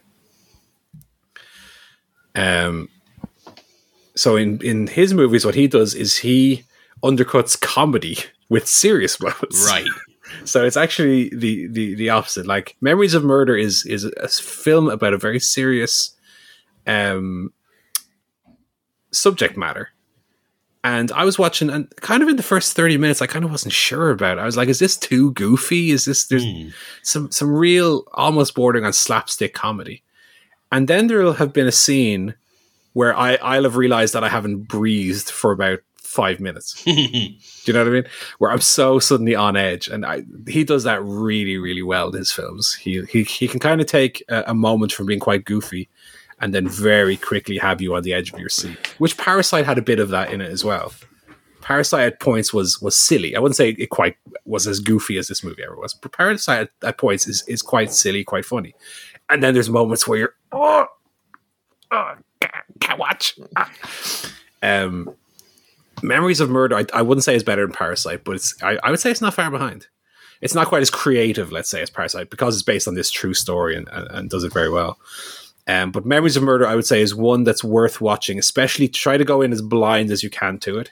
Because if you know certain elements of the true story, I think it almost lessens the impact of some of the stuff they do in the movie. But I thought it was bloody fantastic. Definitely after you get through that first... And I'm not saying it's like the first 30 minutes are shit, but once you get through that, it's good. As I watched the first 30 minutes, I was a little bit, is this for me? Yeah. But bloody hell, there's a good 30 minutes that's as good as anything I've seen in terms of I was on the edge of my seat watching it. It was so good, so tense, and you're the same actor who was in Parasite and is in The Host and is in Snowpiercer also appears in Memories of Murder. Song Kang-ho, who's the father of the family in Parasite, who's just great. So he has his signature actor. He has a signature. He's like one of the most famous actors in South Korea, I believe. He's in a lot. He's in some of the Park Chan-wook films. I know he's in Thirst, and he's in some of the Lady Vengeance films, and he was in another great Korean movie called The Good, the Bad, the Weird, which I haven't Blu-ray and I really enjoy as well. But Memories of Murder, top tier. It's absolutely great. Barking Dogs Never Bite is his first movie and definitely has some of his hallmarks in it, but I would say it is certainly not one of his top, maybe even the top 5 Bong Joon-ho films I've seen. It might even be the weakest one. I still gave it an 8 on Letterboxd, but it might be the weakest one. There's a high batting average. Yeah. Not one to watch for dog lovers, I would say. Oh, no. To give you some context, the movie opens with a disclaimer that no animals were harmed in the making of this movie. Oh dear! And it's a comedy. It's a dark comedy, but there are scenes of like animal abuse and killing of dogs. So if that's something, I know a lot of people. There's the thing of like, does the dog die in the film? For this film particularly, the answer is yes, many. But I again, when I started watching, I wasn't sure on it, and then by the end, I think I kind of came around on it, which again is kind of a hallmark of his early movies, is that they kind of peak later on. So it's definitely a slow burner and definitely a grower. It's basically the plot of the film is this unemployed academic who's trying to become a professor. There's a dog barking in his apartment block. and he can't take it, and he has to find the dog and dispose of it.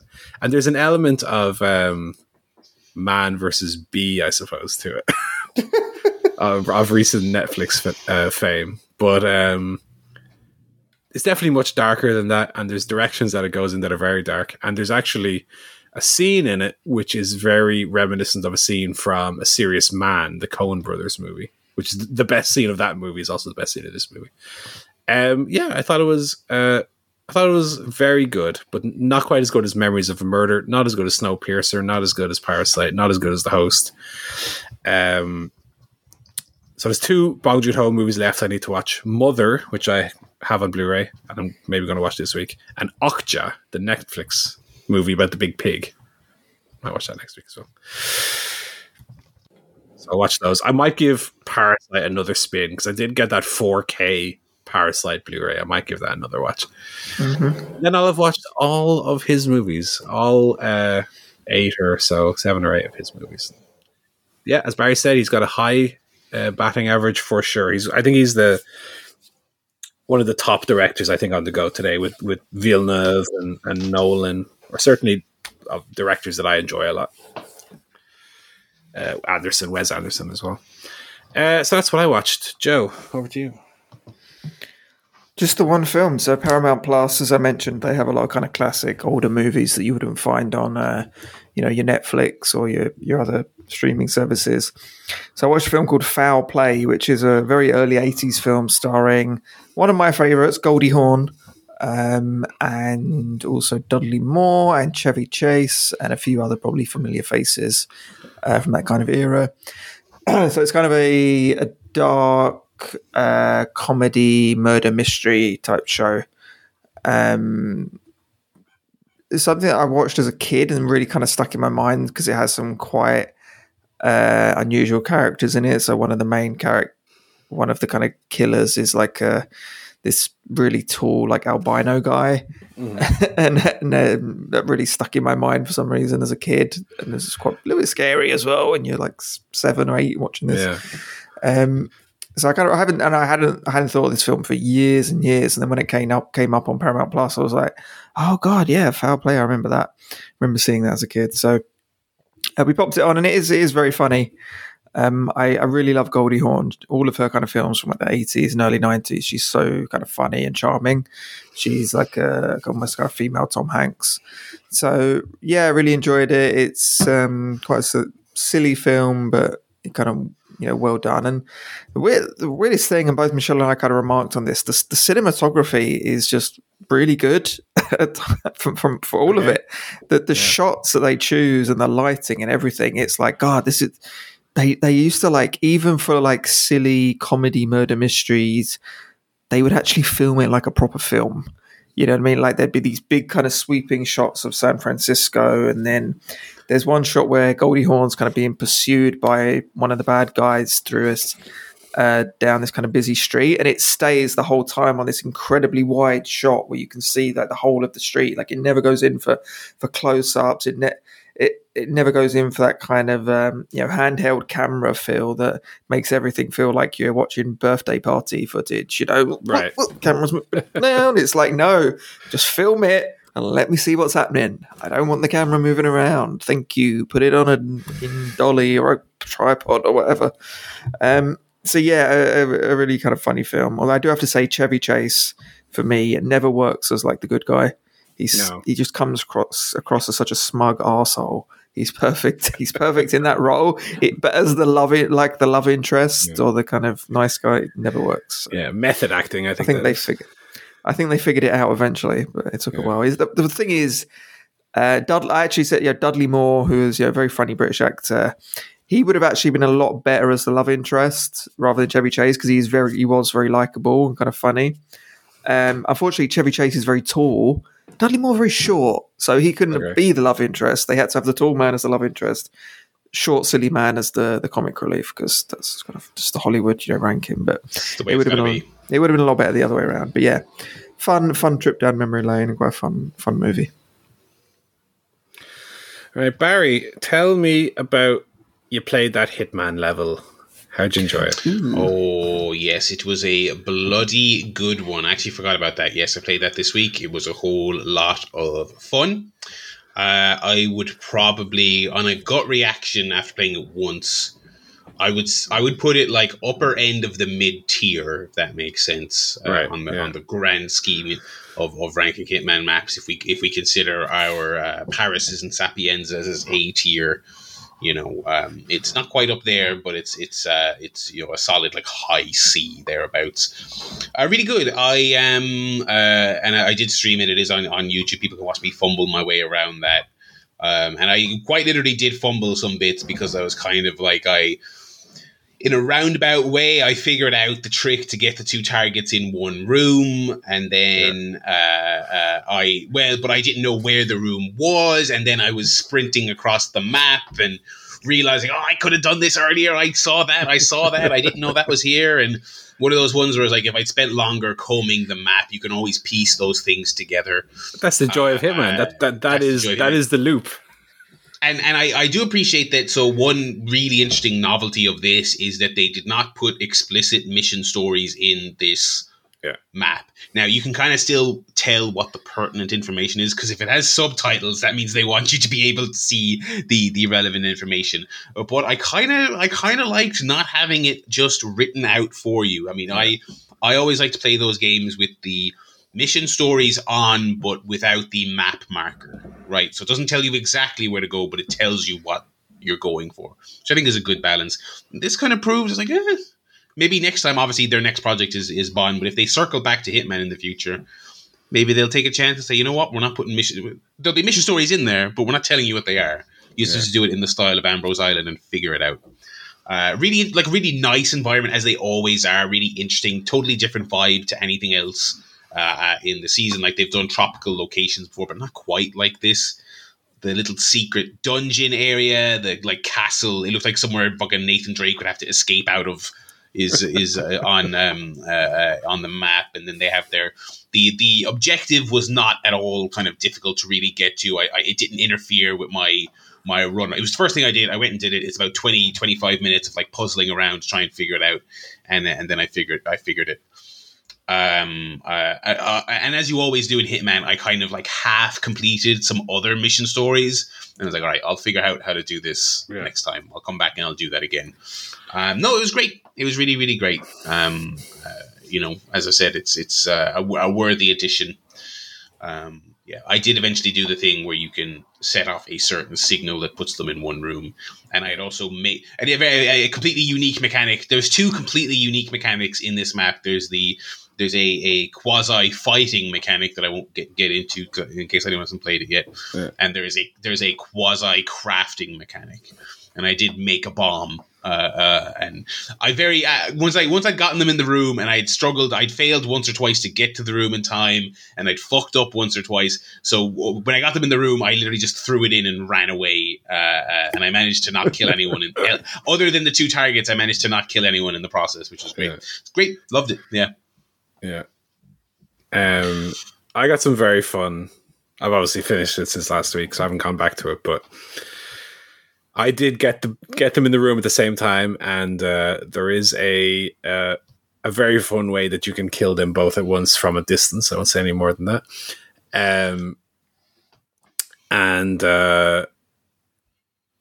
There again, the objective. There's a very easy way to do that. Again, might involve an explosion that you've prepared in advance. Right. Right.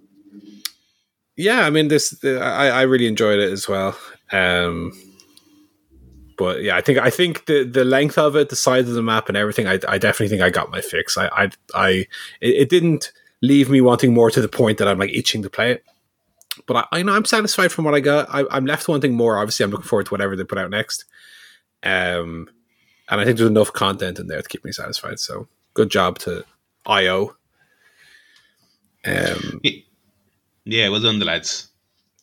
I did come across the extremely long distance way, but I remember looking at it and I was like, it's definitely not as simple as just pushing. No, it's not. There's some stuff you have to collect. There's a timing aspect of this that I know from these games. I know it's not that simple. I did get the sniper assassin by having them meet in the room and kill them both with one bullet, basically.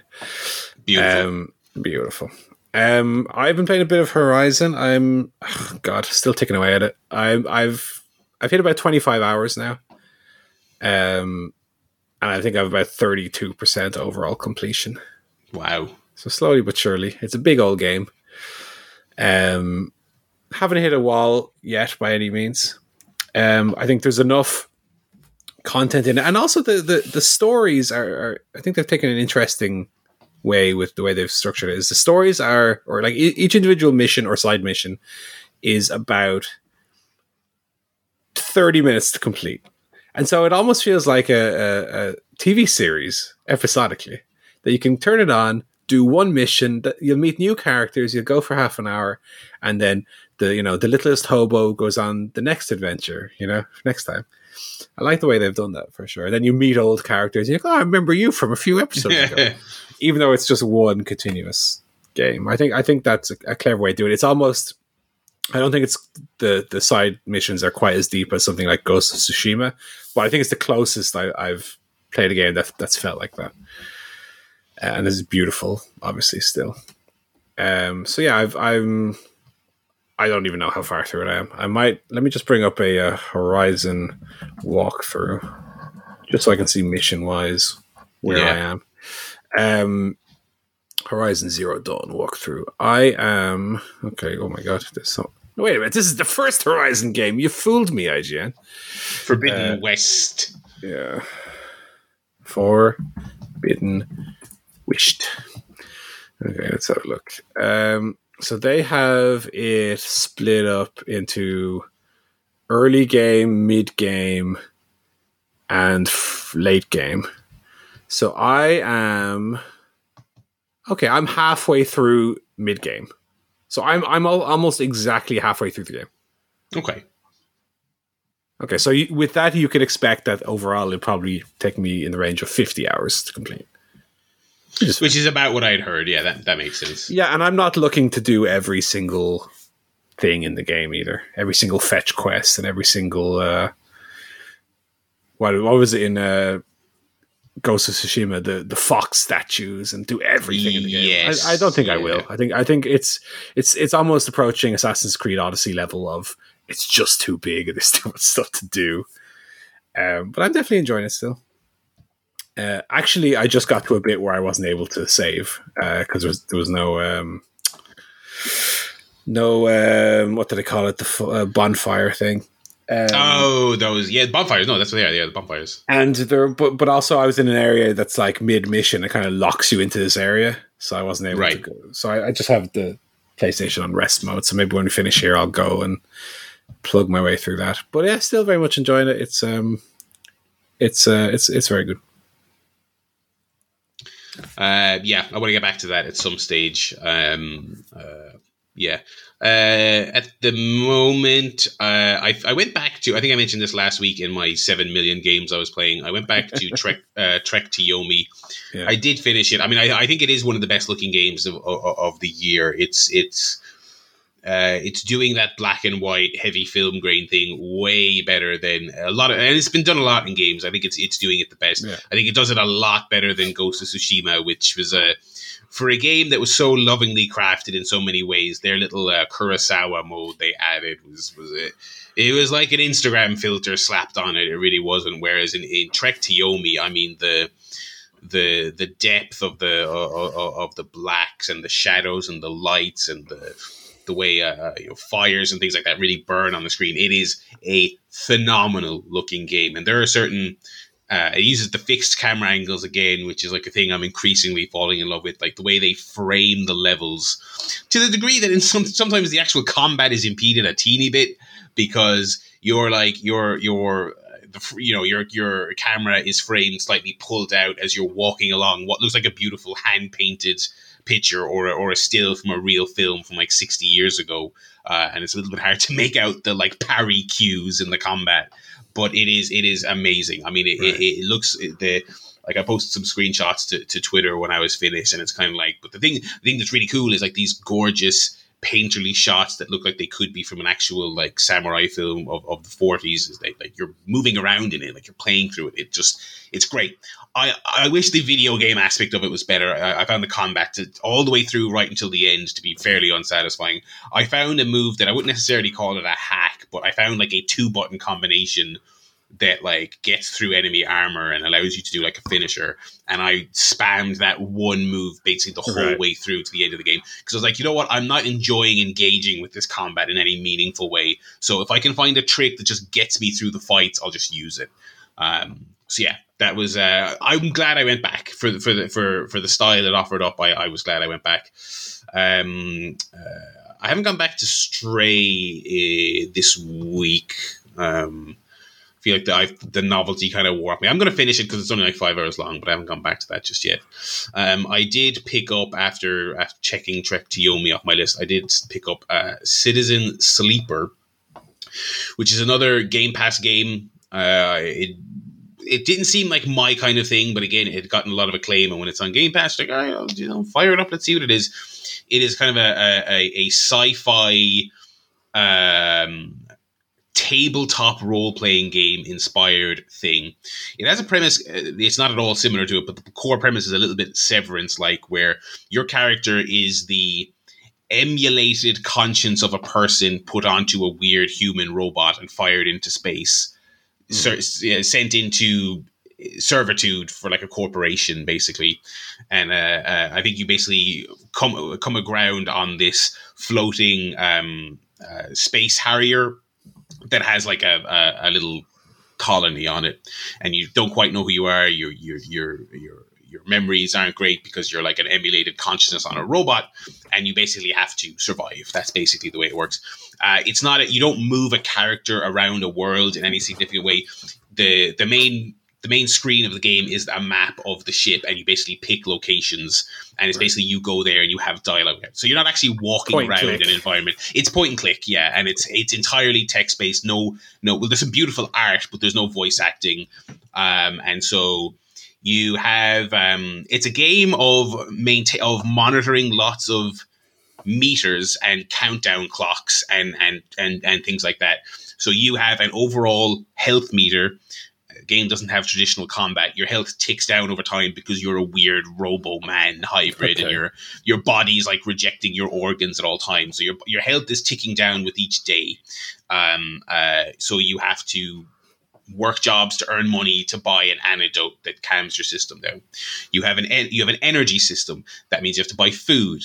You have and losing trying to do actions without energy causes your overall health to decay faster. You have a money system, obviously, to buy those things, and then you have jobs. And so basically, you click around the map and you say, okay, I'm going to go to the docks today, and I'm going to help break up this shipwreck for scrap metal. And where the tabletop aspect comes into it is that you have dice. And so it's like you at the start of every day, you get a random collection of dice of various values. And obviously, the higher the value, the more likely your dice roll is to succeed. And again, in the style of a D&D or something like that, your characters, it has a class select at the beginning. And so your character can also buff or debuff your chance of a successful roll each time. So you go and you work at the docks and you roll a dice, and it's a fail. So you not only don't complete the task and get paid, but also you get hurt, that kind of thing. Or you succeed and you get paid, and also the dock workers like you a bit more. And so if you go and you work at the docks enough times, that unlocks a new mission strand, a new person you could talk to there. And that's the core thing of the game. And so with the dice are consumable. So if you go and decide and to work at the docks, you don't just cast all your dice at once. You pick one, your high number dice that has a high chance of succeeding. You cast that and you win. And then when you're out of dice, you go to bed, and that's a day. And when you advance a day, there are certain story events that are like, oh, this character is working on something for you, but it's going to take 3 days. So you have to wait for them to finish it. This character, their mood with you is not great. So if you don't get this other mission done within 3 days, they're going to be off with you. So you're basically kind of managing all these different times. And it's kind of like, okay, I have a day left to finish this mission for this guy. But if I spend one of my dice doing my mission for him to keep him happy with me. My character is also nearly dead. I need to go and do a well-paying job to buy some antidote to keep myself alive. That's the dynamic of the game. It's as someone who is not into a proper role playing at all. This didn't sound like my type of game, and I may not be doing it quite justice by explaining it. The tutorial I thought was pretty damn good at getting a lot of these concepts across. Like I said, you've like 3 separate types of health for your character. You have money, you have meters, you have times. It came to me fairly quickly, and I found it really compelling. The writing is really good. The music is fantastic. Despite not actually having levels that you move around, the presentation and the music is phenomenal. The presentation is very good, and it hooks you in. And I feel like this might even be a gateway for people to do actual role-playing stuff, because you are making actual decisions. And like I said, it was kind of like the first mission you do, the first character you meet is a guy who runs a scrapyard. And he says, look, the first kind of job you can do to get a little bit of money at the start is you can go and you can just do menial scrapyard work. And as the other missions start to open up, like, I can talk to this guy, I can go here, I can talk to this guy. I'm constantly keeping an eye on him, because the very first character you meet, he mentions in passing, like, oh, I owe a lot of money to some people. And so he has like on a 8 or 9 day counter, he has a meter going down that's like he owes money to these people.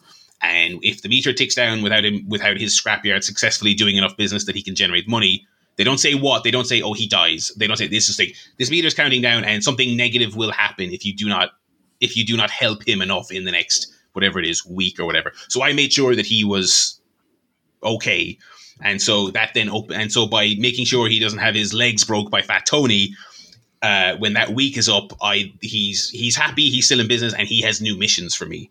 And that's the way it goes. And so I've met other characters along the way, but I made sure to spend my extremely valuable energy and time on cultivating that relationship and making sure his scrapyard keeps running. So yeah, Citizen Sleeper, it's really good. I'm really good. I paid about an hour and a half of it. It's pretty short from what I've heard. It's about like 6 hours, which makes sense because that world map you're on, it looks pretty small. Now they cram a lot of characters into it that you can interact with, but it's not, Witcher 3.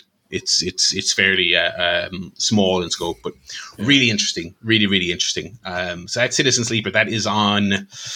Let me check here actually, as I have my list open. It is on Xbox on a Game Pass. I'm actually not sure what other. It's on Switch and PC, I believe also. So you can play it on those other platforms. So yeah, that's what I have been playing this week. That reminded me of a Switch game that I played years ago. It's called Subsurface Circular. I don't know if you played that. Yeah, I didn't play it, but I'd heard a lot about that. It reminded me of that. And I just looking it up found out that another game, I don't know if it's a sequel, called Quarantine Circular also came to Switch. I might need to have a look at that because I did quite enjoy Subsurface Circular. Good. Well, before we start talking about the wrestling, I do want to share something with you guys. Okay. Because it's my brother's birthday tomorrow. Oh. I got him a card, and I just want to show you guys the card. Is that shiny Moxley, is it? I think you get a kick out of it if he wishes. So, I'll give a little shout out. Hidden Treasures Ireland on Etsy, right? Okay. Is the brand. That's backwards for you guys. Hidden Treasures Ireland. So I went to Etsy where all good things are found. And I got this little son of a bitch. It says, your birthday has arrived. My God.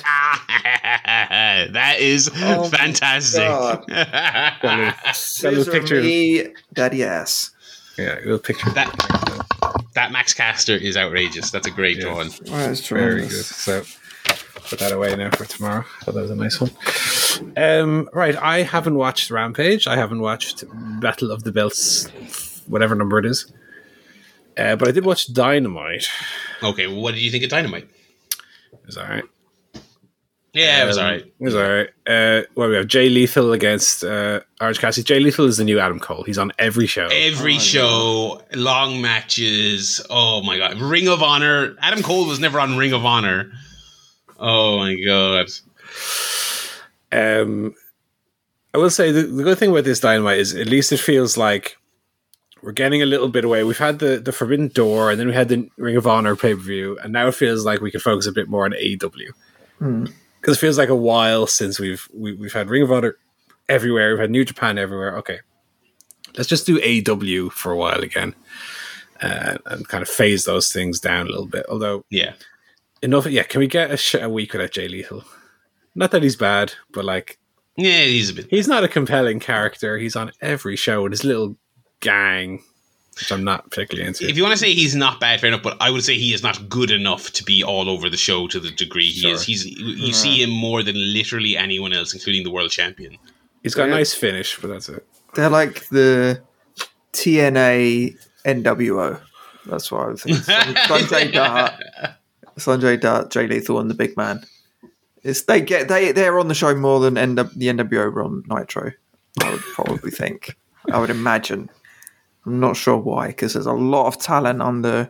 I know there's a lot of injuries, people out, but they've got a lot of talent.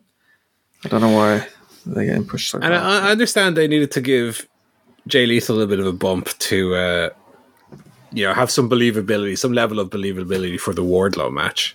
Yeah, of course, yeah. But I don't know that I would have had Jay Lethal beat Orange Cassidy so clean. I mean, Orange Cassidy is one of their surprised. big stars. Yeah, bit of a weird one. What else do we have? I did like the Undisputed Elite segment. That was quite fun. I think it felt a little bit like they got to the climax of it a bit quickly. Mm. It reminded me a bit of the Drew McIntyre Goldberg segment that got cut for time that one time, and that Drew was arguing about a point that Goldberg had never made, or vice versa.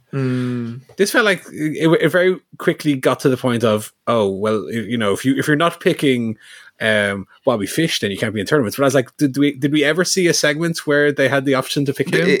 I was confused. I did not understand this segment. They did a thing where they have done segments where the Bucks were back, where Adam Cole was talking, or where they were talking about it, and Hangman walked up and they were going, ooh. So I guess the idea is that they will obviously be in the tournament in some capacity. But Adam Cole's like, you have to pick one of our boys and not that bold boy, Hangman. But we never saw the segment though where he said you have to pick one of our boys. It just went straight to, if you're not picking Bobby Fish, then you can't be in. But it was implied. I know. I'm gonna defend Tony Khan here. I'm gonna defend Tony Khan here. It's like, well, it's a 3-man tournament. It is, yeah. And there's two of them Bucks. Correct. So you immediately go, well, they have to pick someone. Yeah, so give us a 30-second backstage where they say that, and then he says, well, you're going to be picking Bobby Fish, right? They had a 10-minute segment where Adam Cole came out and said it this week. He didn't say it though. That's the problem. He didn't. It was implied. But he's like, you better pick Bobby Fish. Oh no, Joe, back me. But when did they go? When did the Bucks go? No, we're not picking old Fishy. They never said that, did they? I thought it was just Adam Cole talking and going. Adam Cole's a master psychologist. If you don't pick Bobby Fish, right? I'm going to beat right. Yo, you're not picking him. Oh well. He has a hair trigger temper. He's a heel. Yeah, I would have liked to have seen Adam Cole give them the ultimatum. They show a bit of, I'm not sure, and then he beats them up. Yeah, but it just seemed like he just decided for them that they're not picking Bobby Fish, and so they have to be beaten up. I also thought it was funny that they advertised the Undisputed Elite are back on this week's show, and two of them are still injured. Yeah, so they literally showed up just to kind of, I guess, advertise that they were going to be there. Yeah. But I thought apart from that, I thought it was a good segment, and I was ready to nitpick. Because I said, all right, well, we're going to need to have Adam Page come down for the save here. And what they need to do is they need to play his little... And if they don't play the music and he just runs out, I'd say, you botched it, boys.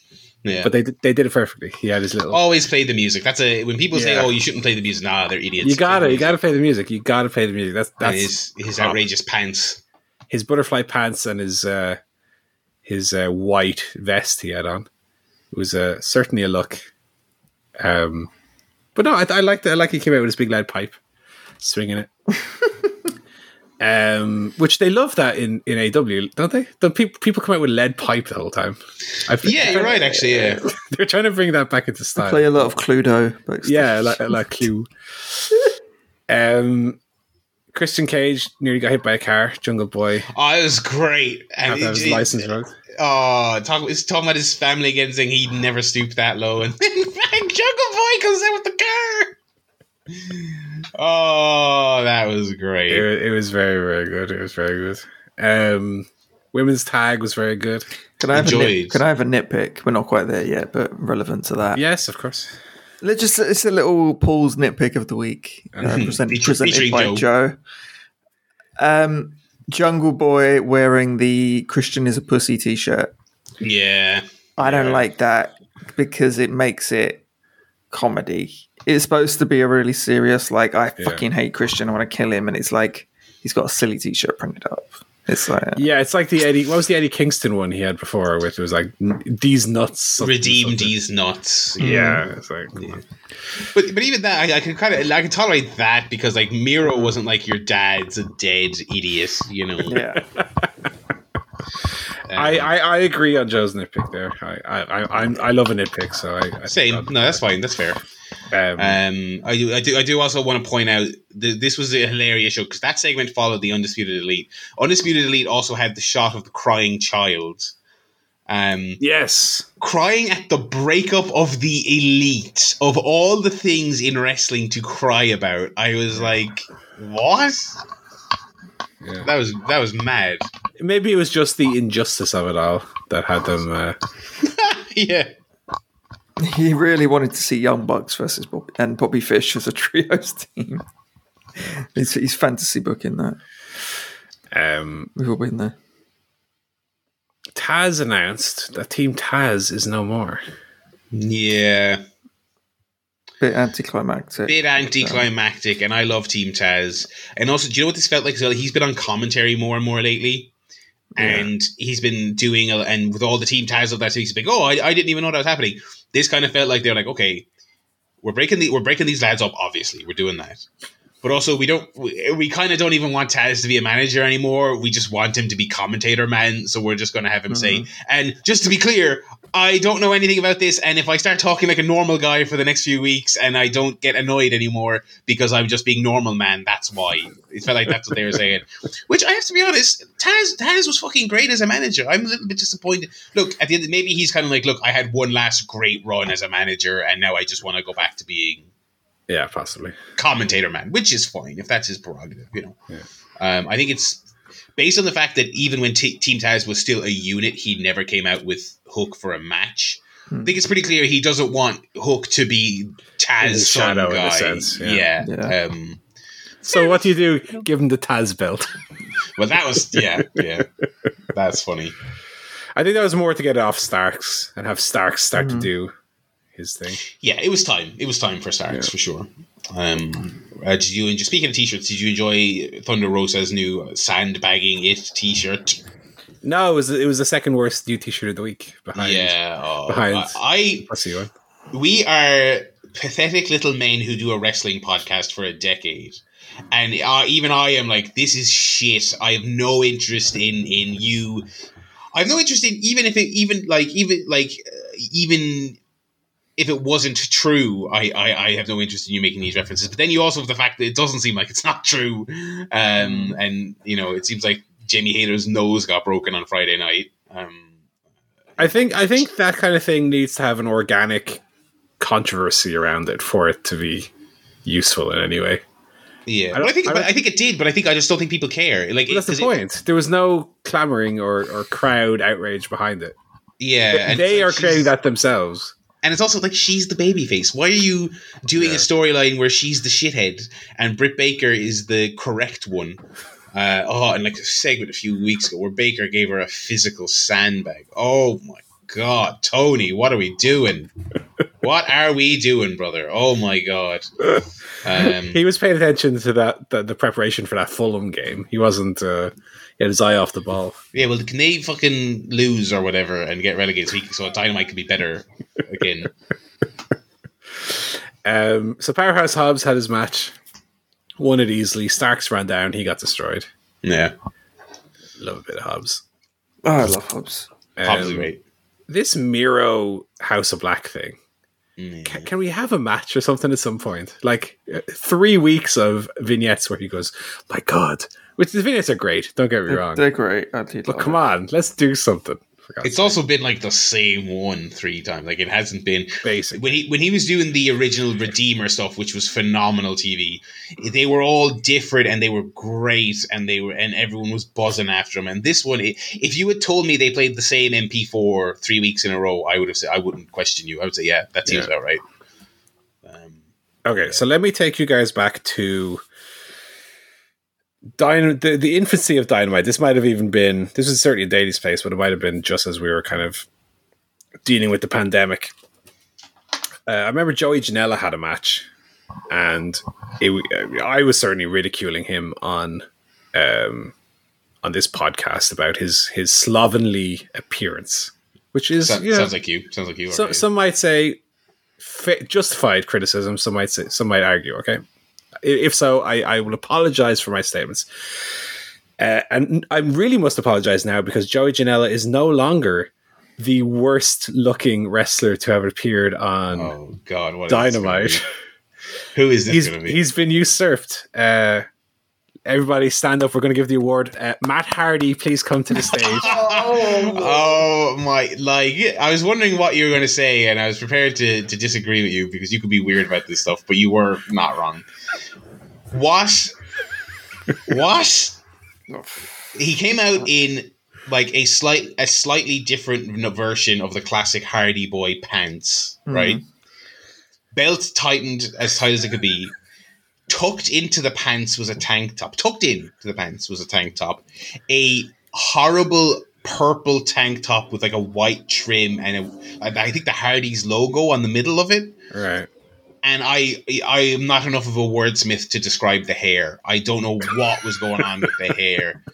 Oh my. I thought, honestly, when him and Jeff were just doing the retro Hardy's gear, I thought, you know what? That looks fine as far as Matt Hardy modern looks go.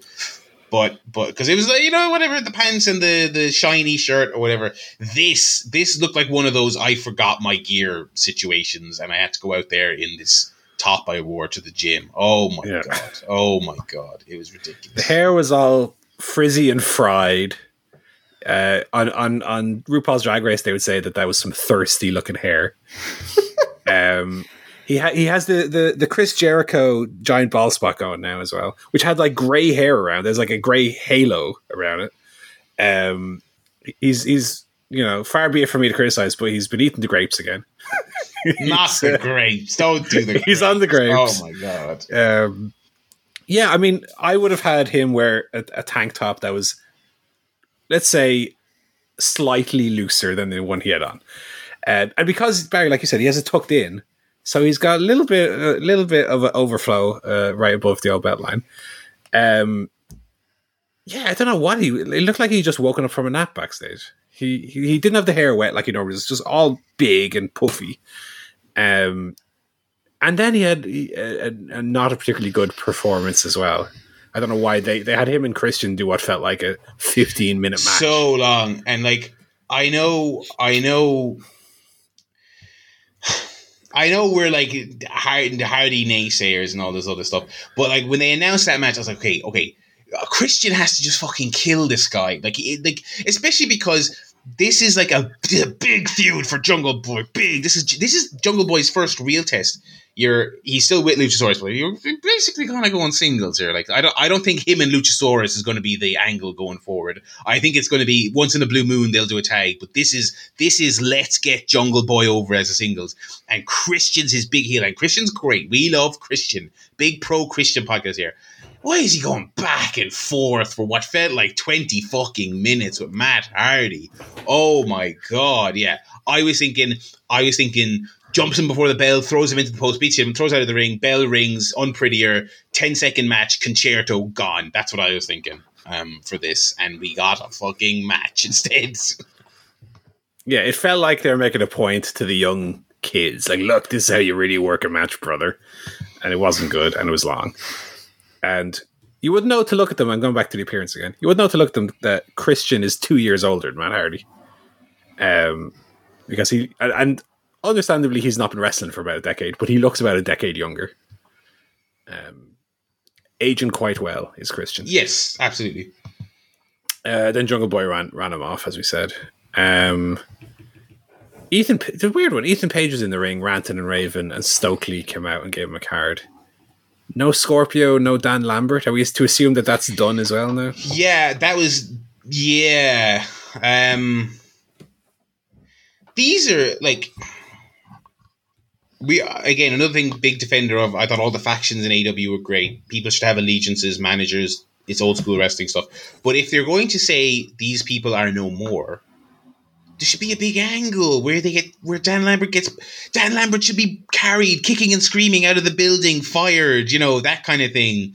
Team Taz, I mean, Team Taz is tough. I don't know how you break them up. I don't know if you have Ricky cut a promo on Taz or Taz say I kind of wish they did something a little bit more dramatic with Taz. Like I said, it felt like a disclaimer. It felt like him sitting at the commentary desk saying, "Just by the way, I'm just going to be Taz, the commentator now. Don't ask me about any Team Taz thing ever again." I feel like there should have been more. Ricky should have been annoyed at him. They should have had a fight. Dan Lambert for the Ethan segment should have been carted off.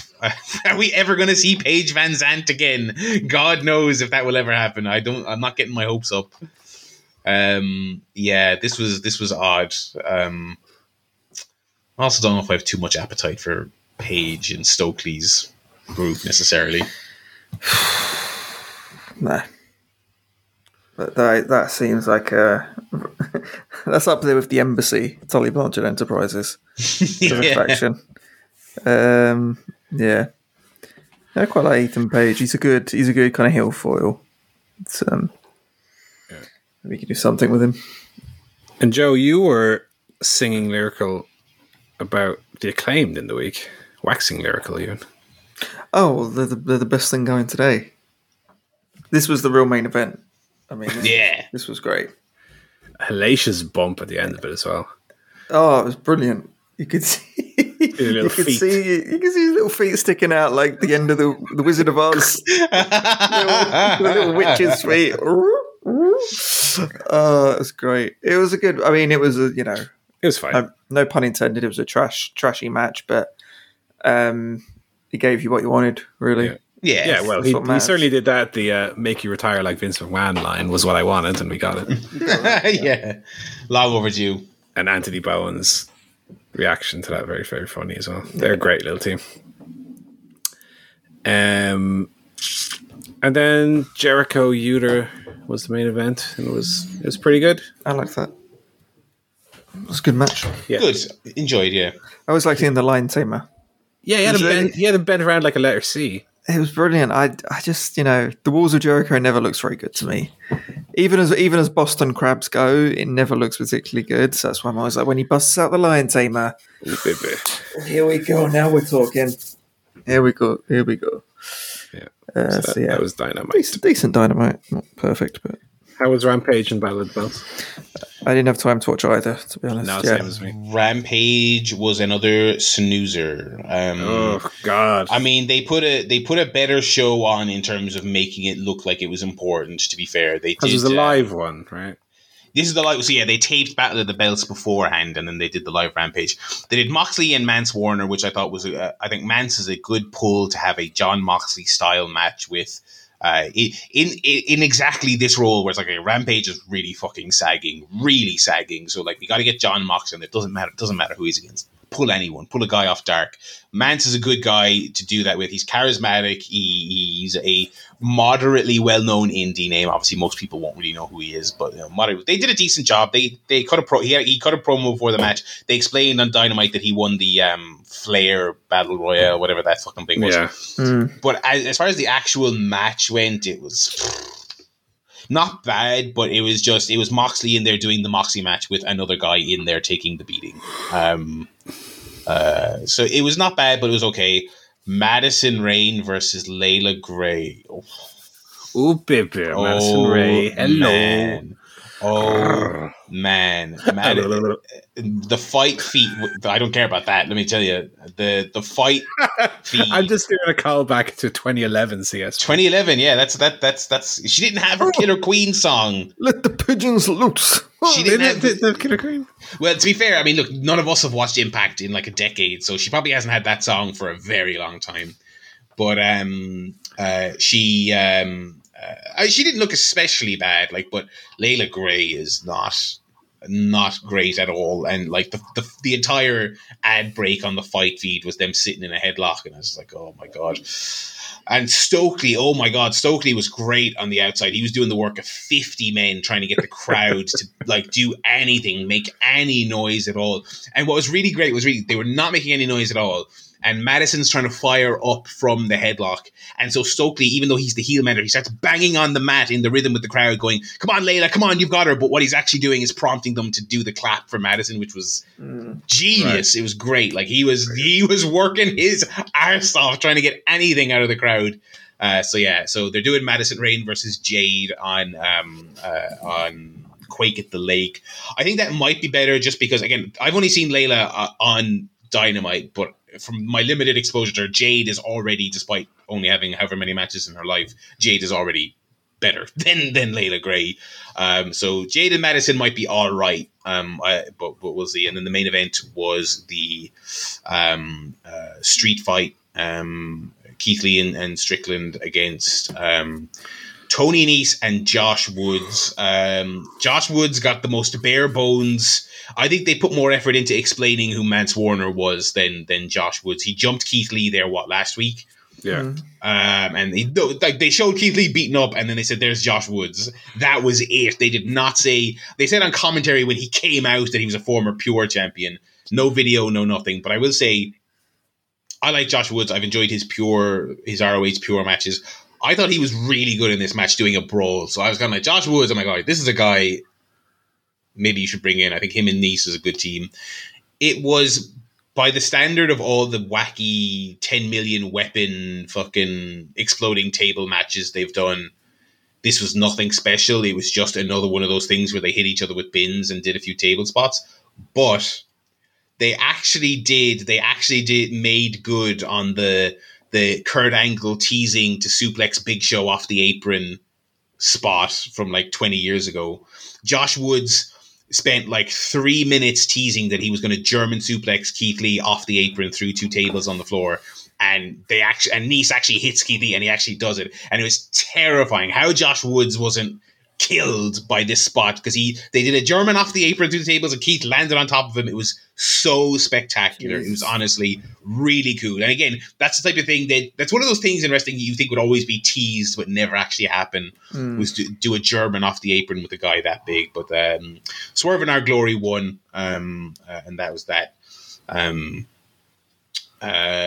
of the Belts. So Rampage, I mean, they had a little bit of pep in their step because they got like their lowest rating ever last week. So they tried a bit harder this week, but it's feeling very skippable. It's feeling very, very skippable.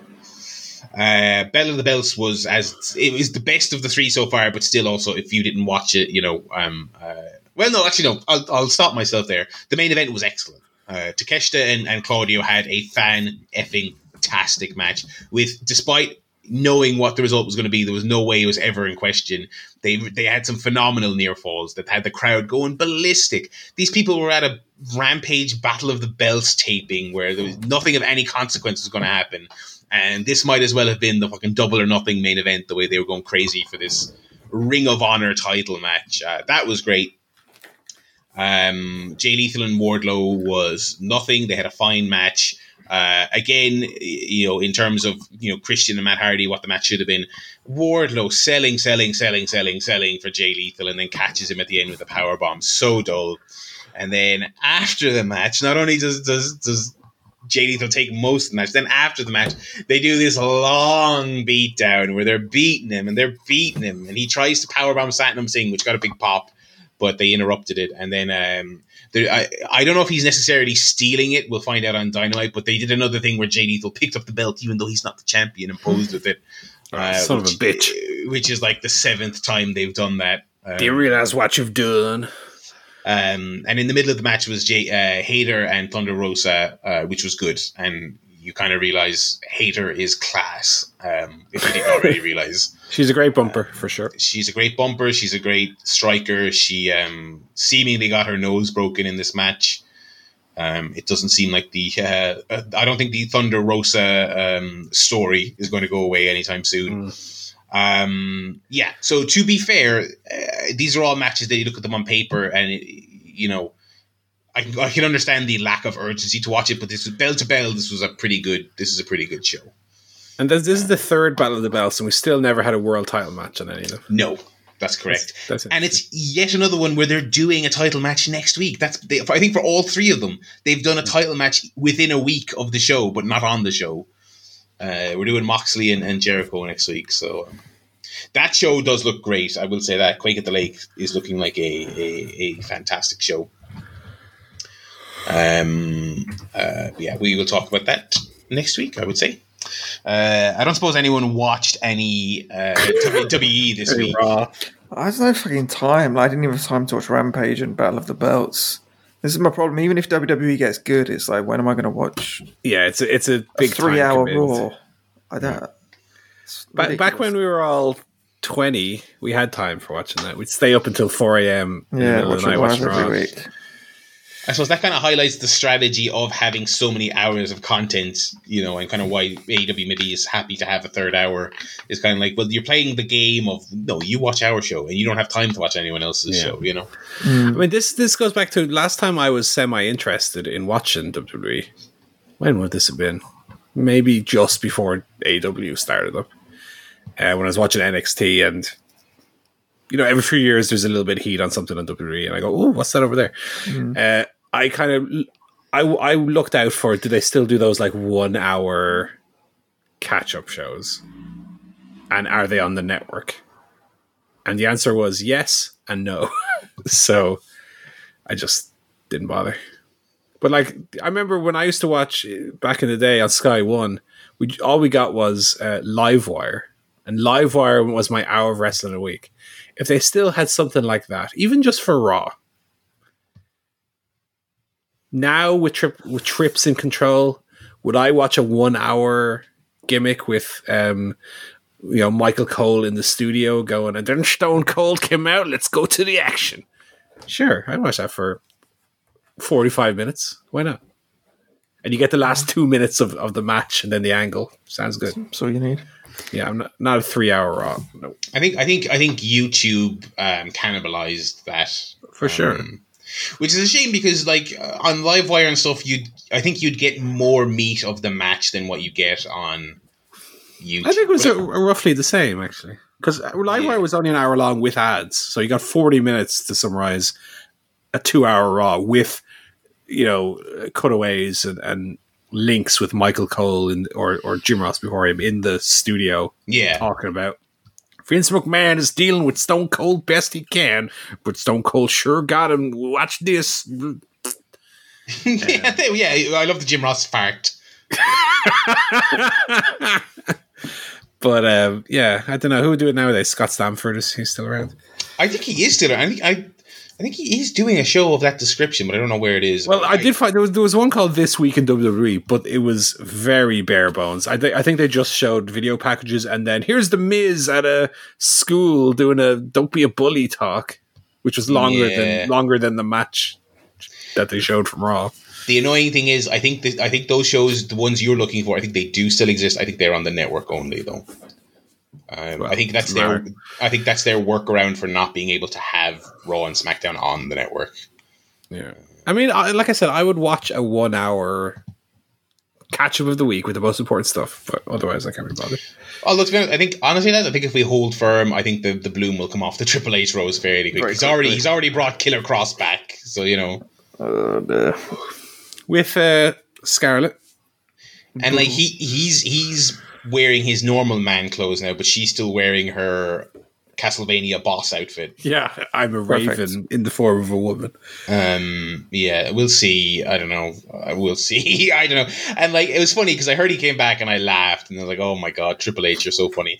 And then I heard he came back and he challenged Roman. No fucking way are you getting me to pretend that's even remotely interesting or viable. Because the funny thing about like Theory as well, like everyone has their grievances with Theory, Justified and all that.